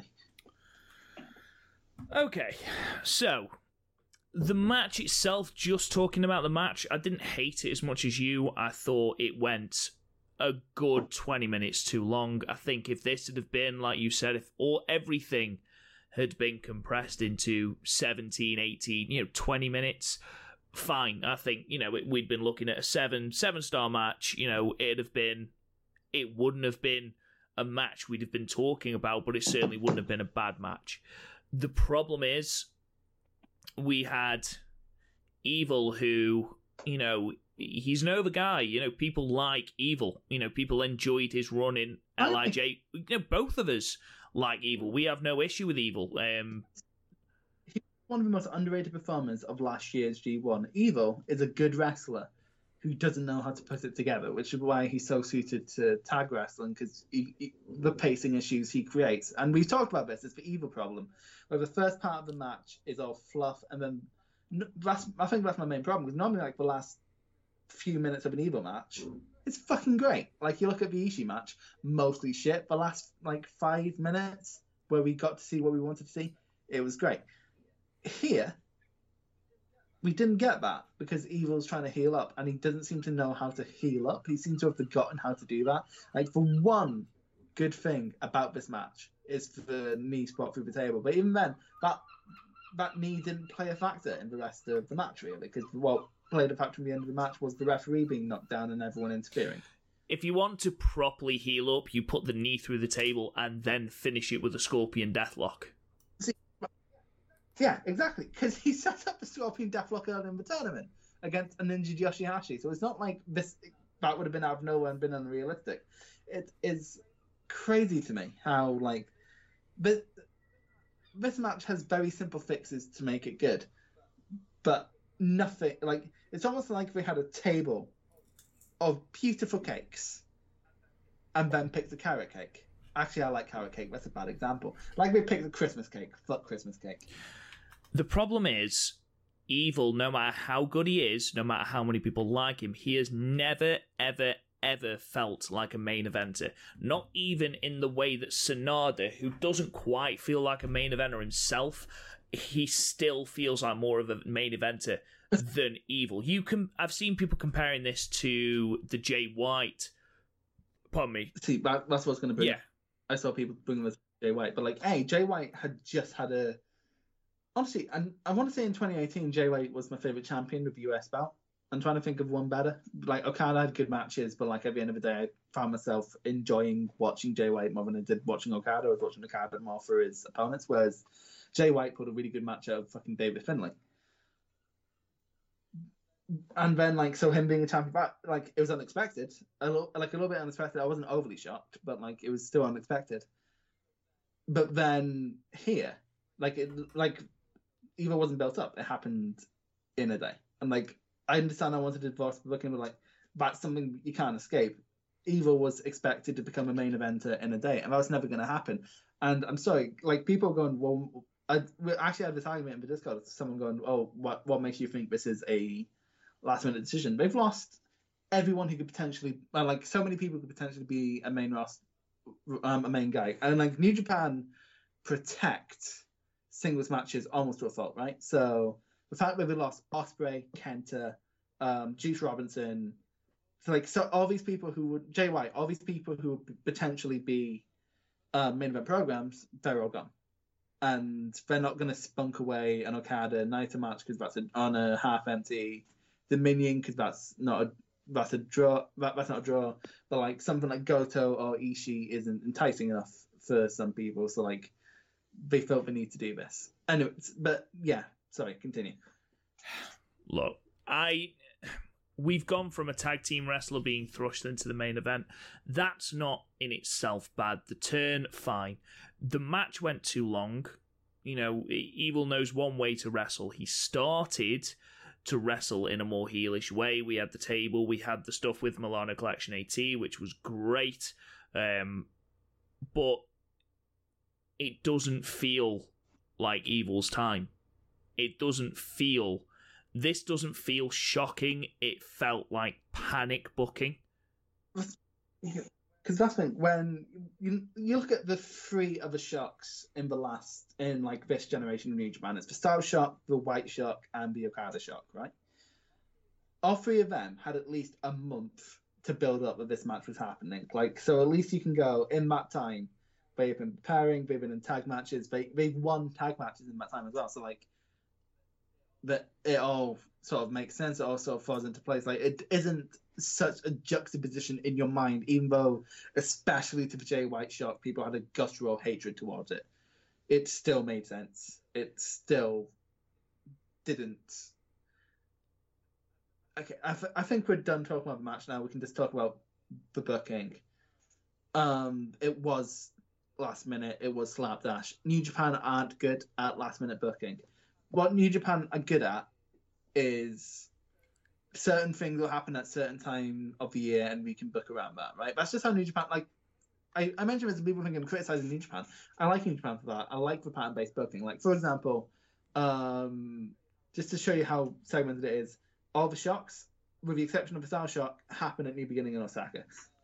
Title changes only ever really happen at New Beginning for the IWGP Championship, at New Beginning in Osaka, at Dominion, or at Wrestle Kingdom. That's where changes happen. For the longest time, G1 winners didn't beat IWGP champions, and until this year, because it's probably not going to happen, every Osaka G1 match involving the IWGP champion would end up with the IWGP champion losing to his next challenger of Ishii against Okada in 26. That's just how they do things, and so they're not good at last minute building. So like I was going to compare them to WWE, but like it does in terms of schedules, I don't think that's fair. So what I'm going to do, I'm going to compare them to Stardom. Stardom is very used to losing a large majority of its roster. They get raided like the fucking ECW in the 90s, right? So, recently they've lost, they've lost so many people like Hazuki Hiratsu, Arisa, Hana, etc. And they don't feel anemic, even with COVID losing all their gaijins, because they were very good at quickly booking Donna Del Mondo to be that new hot faction, and like elevating Jungle Kiona, elevating some of the rookies. It was grand. Here, New Japan lost a good third of their roster and didn't know what to do. Because here's the thing, Rob, here's my booking theory, and I've seen a few people bandy this about, and I'm going to pretend it is an original idea, but like it makes too much sense. I think this is meant to be Jay White.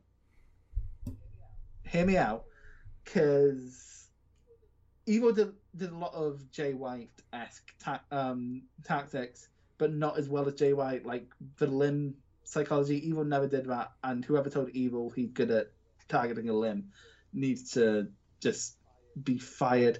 The managers getting involved, etc. They were Jay White moves. I think what happened was they lost who they were going to go with going forward, and were like, we can't deviate from our original plan too much. When in reality, having the belt on Naito for another couple of months would have been fine. Because, like, honestly, if you're last minute booking, you don't last minute book this. Like, you look up and down the card, even if you want a new champion, there are 5 better options, and even with Evil, there are like 500,000 ways to do this better. Do I hate the decision? No, because my biggest issue with the IWGP Championship and the IC Championship is how exclusive they are. So something like this, I'm kind of happy that's blown open. It's like, if this was attached to a better match, I may be less guttural towards it, but the fact that it's Evil, the fact that of what his last 10 singles matches, I adore one of them, it sort of just throws me off. And I'm intrigued, but I'm not. This is a large misstep, in my opinion. And I understand they're like, we don't need to draw houses, but this just feels like we need a Bullet Club guy to win it. We can't have it be Yujiro so quickly throw Evil in Bullet Club. Okay. Do I have a problem with the shock? No.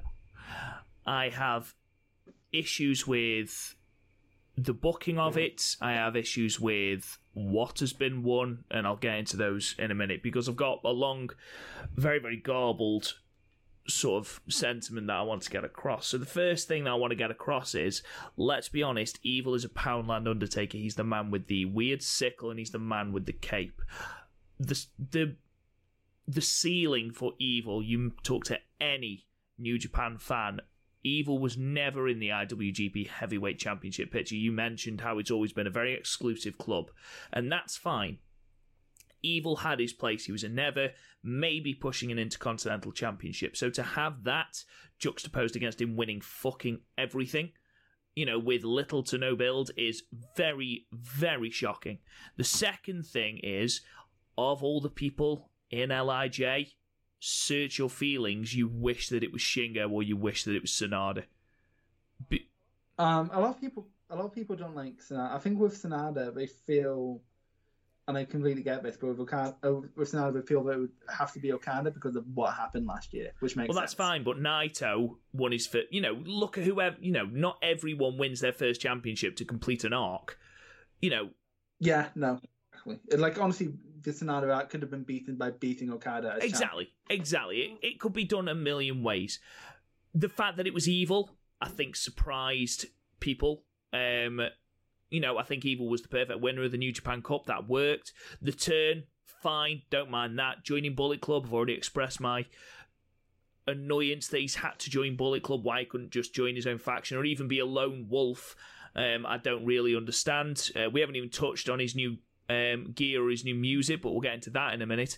The fact that not only has Evil won the IWGP Heavyweight Championship, he's won the Intercontinental Belt as well. Why?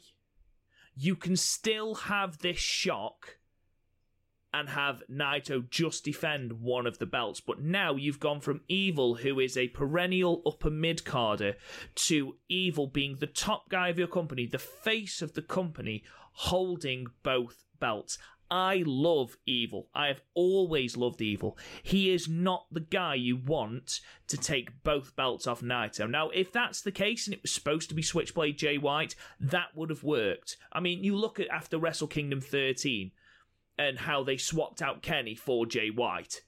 Okay? They can do it, but this isn't that. Okay? This storyline would have worked a lot better if they'd taken the time to think, right, okay, so we're going to do this with Evil.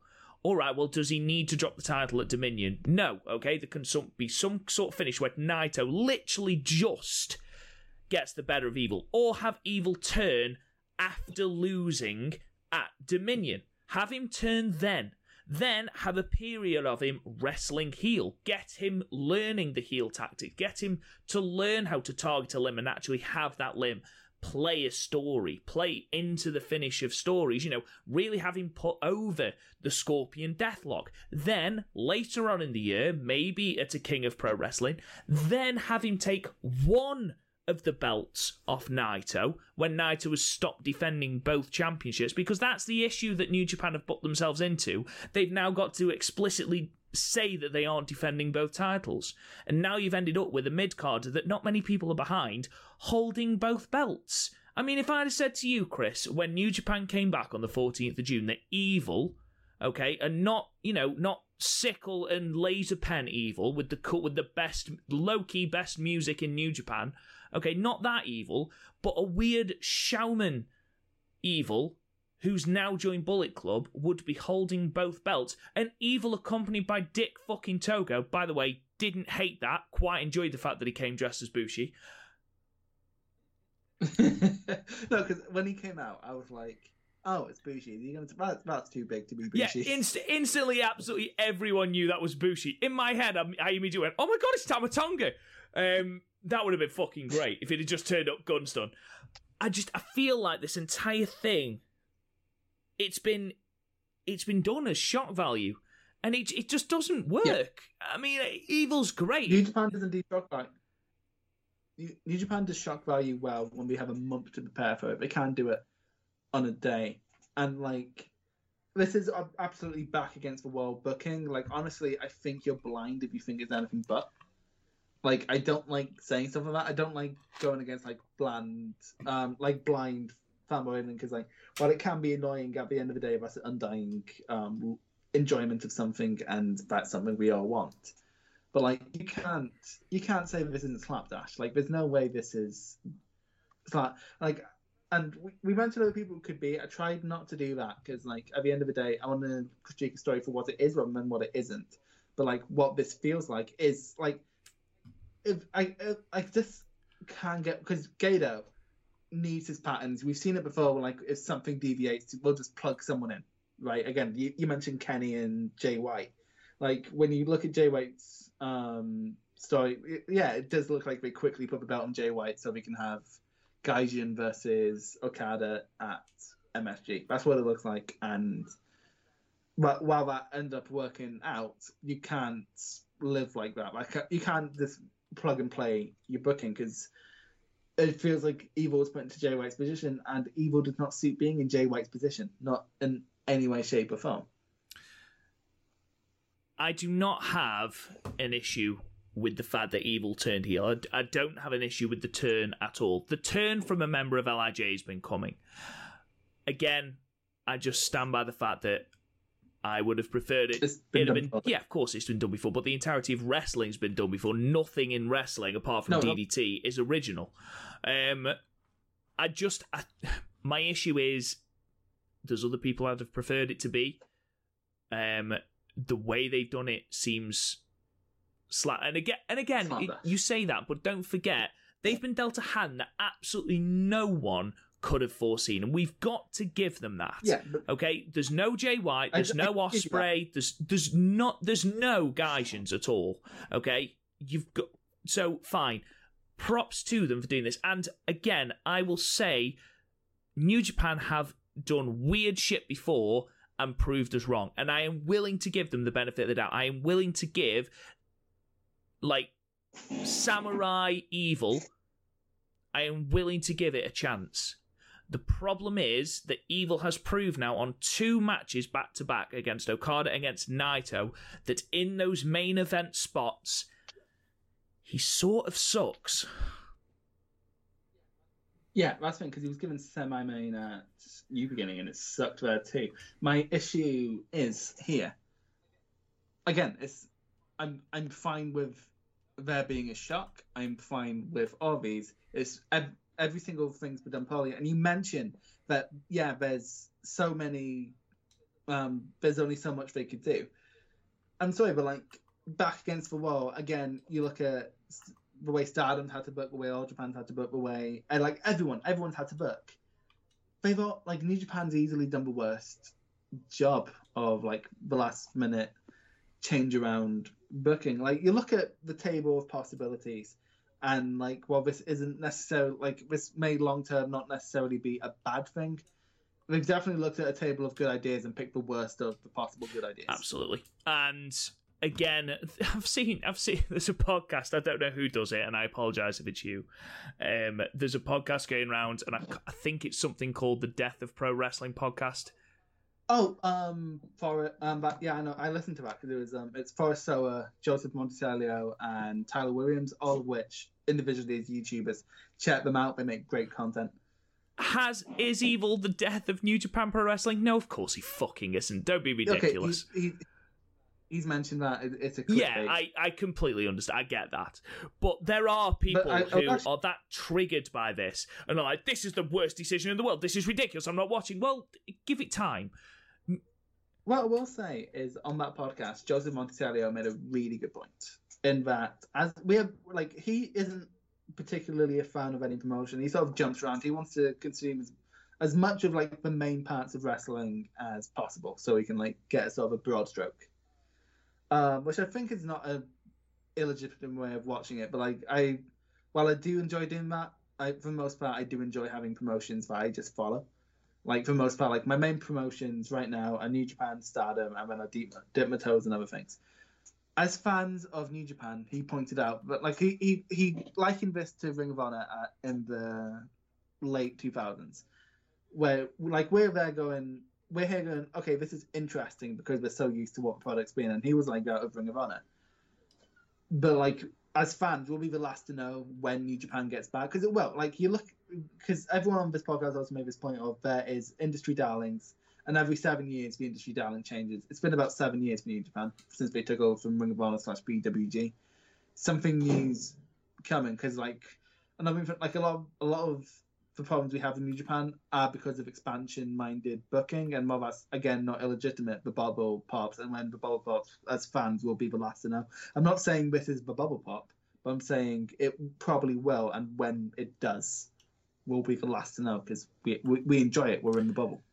We haven't spoken at all about the fact that Naito has yet again dropped the belts in a premature and ill-inspired way. Yeah, well, to be fair, I'm not sure how ill-inspired, because like the last one, his first title reign was a means to an end. His first title run was, oh shit, Nakamura's gone. We need that cool tweener in Nakamura's place quickly. Let's get Naito up there. Like that's what that was. That's what 2016 was. It was rebuilding from the loss of AJ and Nakamura, like, and it was building up Kenny and Naito. It was a means to an end. Here, if this is a means to an end, I'm kind of not okay with that because Evo isn't going to be a long-term guy. As soon as you get White back, as soon as you get Kenta back, Evo is going to be thrown by the wayside. I'm sorry, he just is. Either that, or they are going to go all in on him and turn Jay White face. My point is, Chris, though, even if this was supposed to be Jay White, okay, say Jay White was supposed to win the New Japan Cup and he was the person to challenge Tetsuya Naito at Sakura Genesis, that is still a transitional reign for Tetsuya Naito. Yeah. It doesn't matter if it's Evil, if it's Jay White, if it's Yoshi fucking Hashi. It is still a transitional reign. We've just gone through the euphoria of Tetsuya Naito finally banishing the demon that is Kazuchika Okada, getting rid of that monkey off his back in one of the better cases of long-term storytelling. Did they book themselves into a corner with the double championship storyline? Yes, look at where we are now. But to then have them throw it away, he's had one defense against Kenta. So what was the point? What have we achieved? Okay, I think what you're forgetting is like we're like again, him losing it, feeling premature right now, is down to the situation and New Japan being unable to deviate from like the broad stroke booking. Because when you think about the defenses he would have had his defense against Kenta, his match with Hiromu, a Dontaku defense, and a Sakura Genesis defense. Like he would have had three defenses and four singles matches, and that's about as much as anyone not called Okada has gotten recently. Like one thing people seem to forget about Okada because it happened so long, his reigns are rarer than you'd think. Like we were watching through the Tanahashi and Okada stuff, and like during the we were just about to enter a period where during that time the belt switched between Okada, Tana, and AJ fairly regularly, and it was still a decent product. So like that would have still been a satisfying reign. A 7 month reign is still a satisfying reign. It's just a case of they in their heads they thought, oh well, he still had his 7 months, take it off him instead of as defenses. I disagree. I completely disagree. But that is a personal thing. I just think that a 6-7 month title reign where he's been defending the belt, fine. Don't worry about that. I don't for a minute think that every championship reign should be 500 and something days. But to drop it in this manner, again, after one title defense, you can see why this has triggered so many Naito fans. I can agree. Like as it stands now, that was a bad call. I'm saying if this was the original plan, that wasn't. But don't forget, Chris, the New Japan Cup is in March. Yeah, that's the thing, because the original. Because what I think the original plan was, I don't think the original plan was for a Bullet Club guy to win the cup. I think the original plan was for Sanada to win the cup and have his match with Naito lose, and then it would be a Bullet Club guy winning at Dominion, so he could defend it for the G1. I think that was the initial plan, not the. I didn't make that. Right. Okay, that makes more sense. Look, it's. I've got a feeling that we could talk about this till the cows come home. Let's just sign off with this. Well, we need to go. Oh, we need to go. Yeah. Well, let's get on to that in a sec then. Okay, so say what you want to sign off with. Sign off this segment with, and we'll get onto the card, because like we're right now we're speculating on where it can go. This card will give us some solid indications. Exactly. Of where it can go. Will be two cards announced. Exactly. So, we've got storylines to come in the match that Evil has, his first championship defense. There's storylines there. Give it time. We'll give it time. We'll give, New Japan have earned our trust. You look at the last 5 years. I will say very quickly is I completely blanked me to mention this. One thing I have learned in my time watching New Japan, if there's a guy you get really invested in when he's constantly chasing a championship, he's probably never going to have long reigns.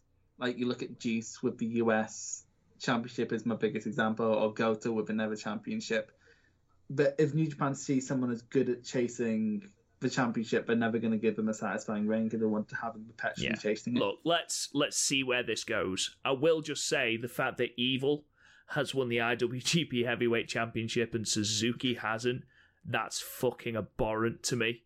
There's one guy playing a fantasy New Japan league who filled out his brackets when he was drunk. This is when you let 2K Universe Mode book your fucking game. Oh, yeah, like the other day, I was like, okay, I'm going to take default rosters, add in a couple guys, submit to the Rumble, and then book from Rumble to Mania, see what happens. I gave up because by the time I got there, they'd imported people who wasn't even on my thing, and then for some reason Dolph Ziggler was WWE champion. I'm like, nope, none of this. Absolutely none of this. Yeah, let's just see where it goes, and I think Sengoku Lord Nagoya will help us look forward. So, Chris. Very quickly, I want to mention the main event. Not just the main event, but the pairings on the shows, because it's very normally New Japan sort of just their faction-based booking. Other feuds fall into place. Like you look earlier this year where LIJ was feuding with Bullet Club, and you had Okada, and you had Naito going up against Kenta, and then because of that, Jay White naturally fell into a feud with Sanada. Here, it's more slams ass, both chaos. But for example, randomly, the LIJ members are in feuds with Suzuki Gun, Chaos, and Bullet Club. I think they're trying to tell a story of an LIJ in chaos. Yeah, exactly. Just, battling on all fronts. And that can work. Battling Bullet Club, battling Evil, battling Chaos, battling Suzuki-gun. It could work. It'll just take a little bit of getting used to, I think. Maybe. We'll see. I don't know. The deviation is fine, but like I don't trust New Japan when we deviate because we get shit like we got the other day. Gato is in more matches because that's what we need. Like you literally can't like bring in like any freelancer right now. Like so many Wrestle One guys just became available and you're using Gato. But like the main event of this, I'm actually fairly interested in because it's Togo, Evo, and Ishimori versus Bushi, Naito, and Takahashi. I think all these people have potential to work well together, and I've not seen Dick Togo wrestle really. This is am I right in thinking that this is the New Japan Road show? Right, sorry, I thought you were talking about Sengoku Lord. I was like, that's not the main event. So I'm talking about New Japan. No, sorry. You liar, that's not the main event. Right, yeah, that's the main event. But yeah, I've not really seen Dick Togo work. Have you? I know literally nothing about him apart from the fact that it sounds like Dick Toga, which is what I make for my penis with my boxer shorts. Dick Togo, he currently works for Michinoku Pro, weirdly enough. I didn't know they were still going. But apparently, from what I've been told, he's a Michinoku Pro legend. And when you look at where he's wrestled, yeah, he's like wrestling like the standard freelancer loop. Like he's wrestling like Wrestle One and Big Japan, and he wrestled in Stardom last year. Well, with a Stardom event, but like DDT or Japan, like he sort of makes the normal freelancer loop. So like I don't know, if you pay attention to like non-major Japanese wrestling, you're probably fairly excited, like because like he's old, he's 50, but like that's what Nagata proves. That's not a proof of quality. So I'm willing to give Togo a chance. So I'm actually gonna go on my way to watch this match just to see how Togo performs. Fair enough. And another member of the Bullet Club roster as well. Yeah. But anyway, I'm going to quickly run down Sengoku Lord. I'm going to run down other matches. If you feel you have something you want to say about a match, no, wait till the end. It's fine. Okay, so Ishimori versus Yuya Uemura, which should be fine. Taguchi, Kojima, Homna, and Makabe taking on Gabriel Kidd, Tsuji, Yano, and Ishii. Sho, Yoshihashi, and Goto taking on Bushi, Sanada, and Naito. I'm not. Wato, Tenzan, Nagata, Ibushi, and Tana taking on Duki, Kanemaru, Suzuki, if he's cleared, we actually don't know yet, ZSJ, and Taichi. I wouldn't be surprised if this match got reworked, to be honest. Okada taking on Takahashi, because, we need to spunk all the feuds we set up quickly, because we also have Takagi and Despi and Evo versus Hiromu. Hiromu, I think, is interesting. Do we just want to pretend the Junior Championship doesn't exist? I think at the moment it's taken a back seat, hasn't it? Yeah, but what I think would have been a better way to do this, because, like, yeah, Evil betrayed Naito, but, like, who was Evil's best friend in LIJ? Sanada. I think that would have been the more match, because especially since Sanada was kind of turned on because Evil did him dirty in their match. Yeah, I think in terms of the Junior Championship, I think they were building Eagles as the next challenger. Yeah, but like you look at the rest of the roster, like if you just want to plug in a Chaos guy, they have Sho.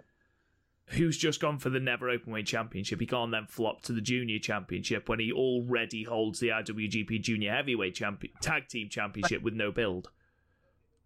Okay, but it's not like you have no junior division right now. You have Kanemaru, like even if it's not the best junior division, you have Despi, Kanemaru, Doki, Wato, Dick Togo. I'm pretty sure technically qualifies as a junior. If not, oh well, they had Shingo be a junior for a year, and like even you could give Young Lions a shot, and you have fucking Ishimori, who like and Bullet Club and LIJ are kind of feuding. So what I think would have been much better is Evil versus Sanada, Hiromu versus Ishimori, especially since Ishimori had a fairly pivotal role in Naito losing the championship. Now, you see, I think what they're going to do here, spoiler, it's Evil versus Hiromu in the main event. What I think they're going to do is, A, having Hiromu in this position is a more compelling story for me, just because I think his descent into madness has been great, and if they continue with that over the New Japan Roadshow, then that'll be ace. I think Evil will beat Hiromu, and I think at the end you will have Ishimori, who will destroy Yamura in the first match. I think you'll have him come out and challenge Takahashi after the match. I imagine that is probably what's going to happen. Well, I think it would be more, because like you're not going to come out and challenge the leader. So what I think will happen is Ishimori will more. Yeah, I guess that makes sense, because then they're like that's a draw later down the line, especially in Hiromu versus Ishimori is like one of the better matches. Well, actually, I think it was your match of the year in 2018. It was certainly top 3. I can't remember. I did have a list. I think it was the second. I can't remember what one was though. Omega Tanahashi. Versus... No, that was the year after. What was it in 2018? Yeah. Okada and Omega, of course it was. Yes. But yeah, I think Okada versus Yujiro could be interesting. But I keep thinking about this with Okada feuds and keep getting let down. But like, I think Yujiro, before Yujiro dragging Okada down to his level, it's something different. I doubt it'll be anything blow away, but it could be something interesting. But again, this is me saying it as a fan. I don't blame any outside, like casual New Japan fans for fucking hating this. And then Takagi versus Despy, I'm just out and out looking forward to that. I love Despy, and like I think it could be like the Kanemaru Shingo dynamic, where like Despy is A, really good in the ring, but B, cheats like any other motherfucker. So I think Despy will be like trying to get the championship through hook and through crook, and especially after Shingo just went through a little series of show, I think that's a good little change of pace. So like this is like the one thing I am like with no asterisk happy about on this card. And then like this last match, I'm happy about this match in theory. Again, Evil's not a bad worker, and Hiromu is like he's top 3 in New Japan for me. And I'm pretty sure he's just out Rob's favorite in New Japan. So, yeah, this match will be good. The booking, I'm still questionable. It's a safe, well, not necessarily safe, because like it's a junior versus a heavyweight, but like in terms of like match quality, it's potentially safe. And because it's Hiromu, there's a possibility it would be like a quick, like 15-20 minute match, as opposed to like the 40-minute slog that was the Naito match. So, 2 of the 3 main events. 2 of them I am cautiously excited about. One of them I am absolutely excited about. Watch for 2 I'm cautiously excited about being amazing, and the one I'm obviously excited about. Very quick thoughts about those 3 main events, because the others are much of a muchness. Yeah, tag matches. The main events. Okada versus Yujiro could be good. I'm similar to you. I'm cautiously optimistic. I've got nothing but love for Shingo and Desperado. I've always loved Despy, so that's going to be great. Despy had a low-key, really, really good match against Ishii in the Cup, so if it's like that... We forgot to mention that. That was really good. That leg crumble. That leg crumble powerbomb was amazing. But if it's like that, turned up a level, then I'm all on board for that. Evil versus Hiromu, irrelevant of all of the context around it, it's going to be a good wrestling match. I think Hiromu can do some great things, and I think Evil, has got a chance to really spread his wings, which hopefully he will be able to do. One thing I want to note about this main event, and it is going to be the last thing I note, it's yet another match for both championships. Why? Yeah, like, honestly, I think they even need to retire the IC championship, which I would be more in favour of if the US championship was still floating about, but, like, that's lost for ether, right? No, like, just get Moxley to send it back. Well, I am going to be quite... I'm just going to be... Just remember that King of Pro Wrestling, they had to change the entire show because Moxley couldn't defend it once because of a typhoon where they wouldn't let him into the country. So why on earth is he still holding the US? But I understand it was supposed to be ZSJ, but just having vacate the title and having come back makes it into a storyline. It makes no sense that he's still got the belt. No sense. I have 2 things to say about that. One, the reason is that it's like the rule: if you don't turn up to a title defense, you're automatically stripped. So like they might be trying to keep it on him as long as possible, but which is stupid because like at the end of the day, like Japan has been announced they're going to start letting people come in again. But I don't think that's going to fucking last long. I think we're trying to open up too early because they want to guarantee the Olympics next year. But also, they've been saying, we're talking about it in terms of hotspots. You know who else lives in fucking Florida? Moxley. No, he doesn't. I was just going to say, he doesn't. But his wife has got coronavirus at the moment. His wife has coronavirus, works for a company who has very lax corona restrictions, and they both of which spend a lot of their time in Florida. Yeah, I wouldn't bank on seeing Moxley anytime soon. Yeah, just send the belt back. Who you can do the Razor versus Shawn thing when he does exactly. Just you can make it into a story. Have the fact that the only way that New Japan have been able to get the belt off him is by vacating it or forcing him to vacate. Make it into a storyline. It makes Moxley look fucking badass. Yeah, that's the thing, because it happened twice, and you can say, last time this happened to me, I beat the guy who took my exactly. Also, it makes for compelling TV. Make it a tournament. Look at what Stardom have done with the Y belt. I mean, obviously, far worse circumstances, but you're looking for things to fill your cards. You've got this Summer Explosion tour, or is it called Summer Explosion? Summer Struggle, sorry. Summer Struggle. It is going to be a fucking struggle. If you look... It's such a long tour. Now, I imagine half of them are going to be like little Road 2 shows, but for those Korakuen shows, why not have a tournament for that US title and have it culminate in maybe a ZSJ versus Suzuki match? That would be tasty. No, it did. Noah had a 2-day show where it was just a tournament to see who would face Nakajima for the championship. Yeah. So, you're right. There's no... Again, I feel like when New Japan is against the wall and they have a table full of good options, they panic and pick the worst one. No, I'm with you on that.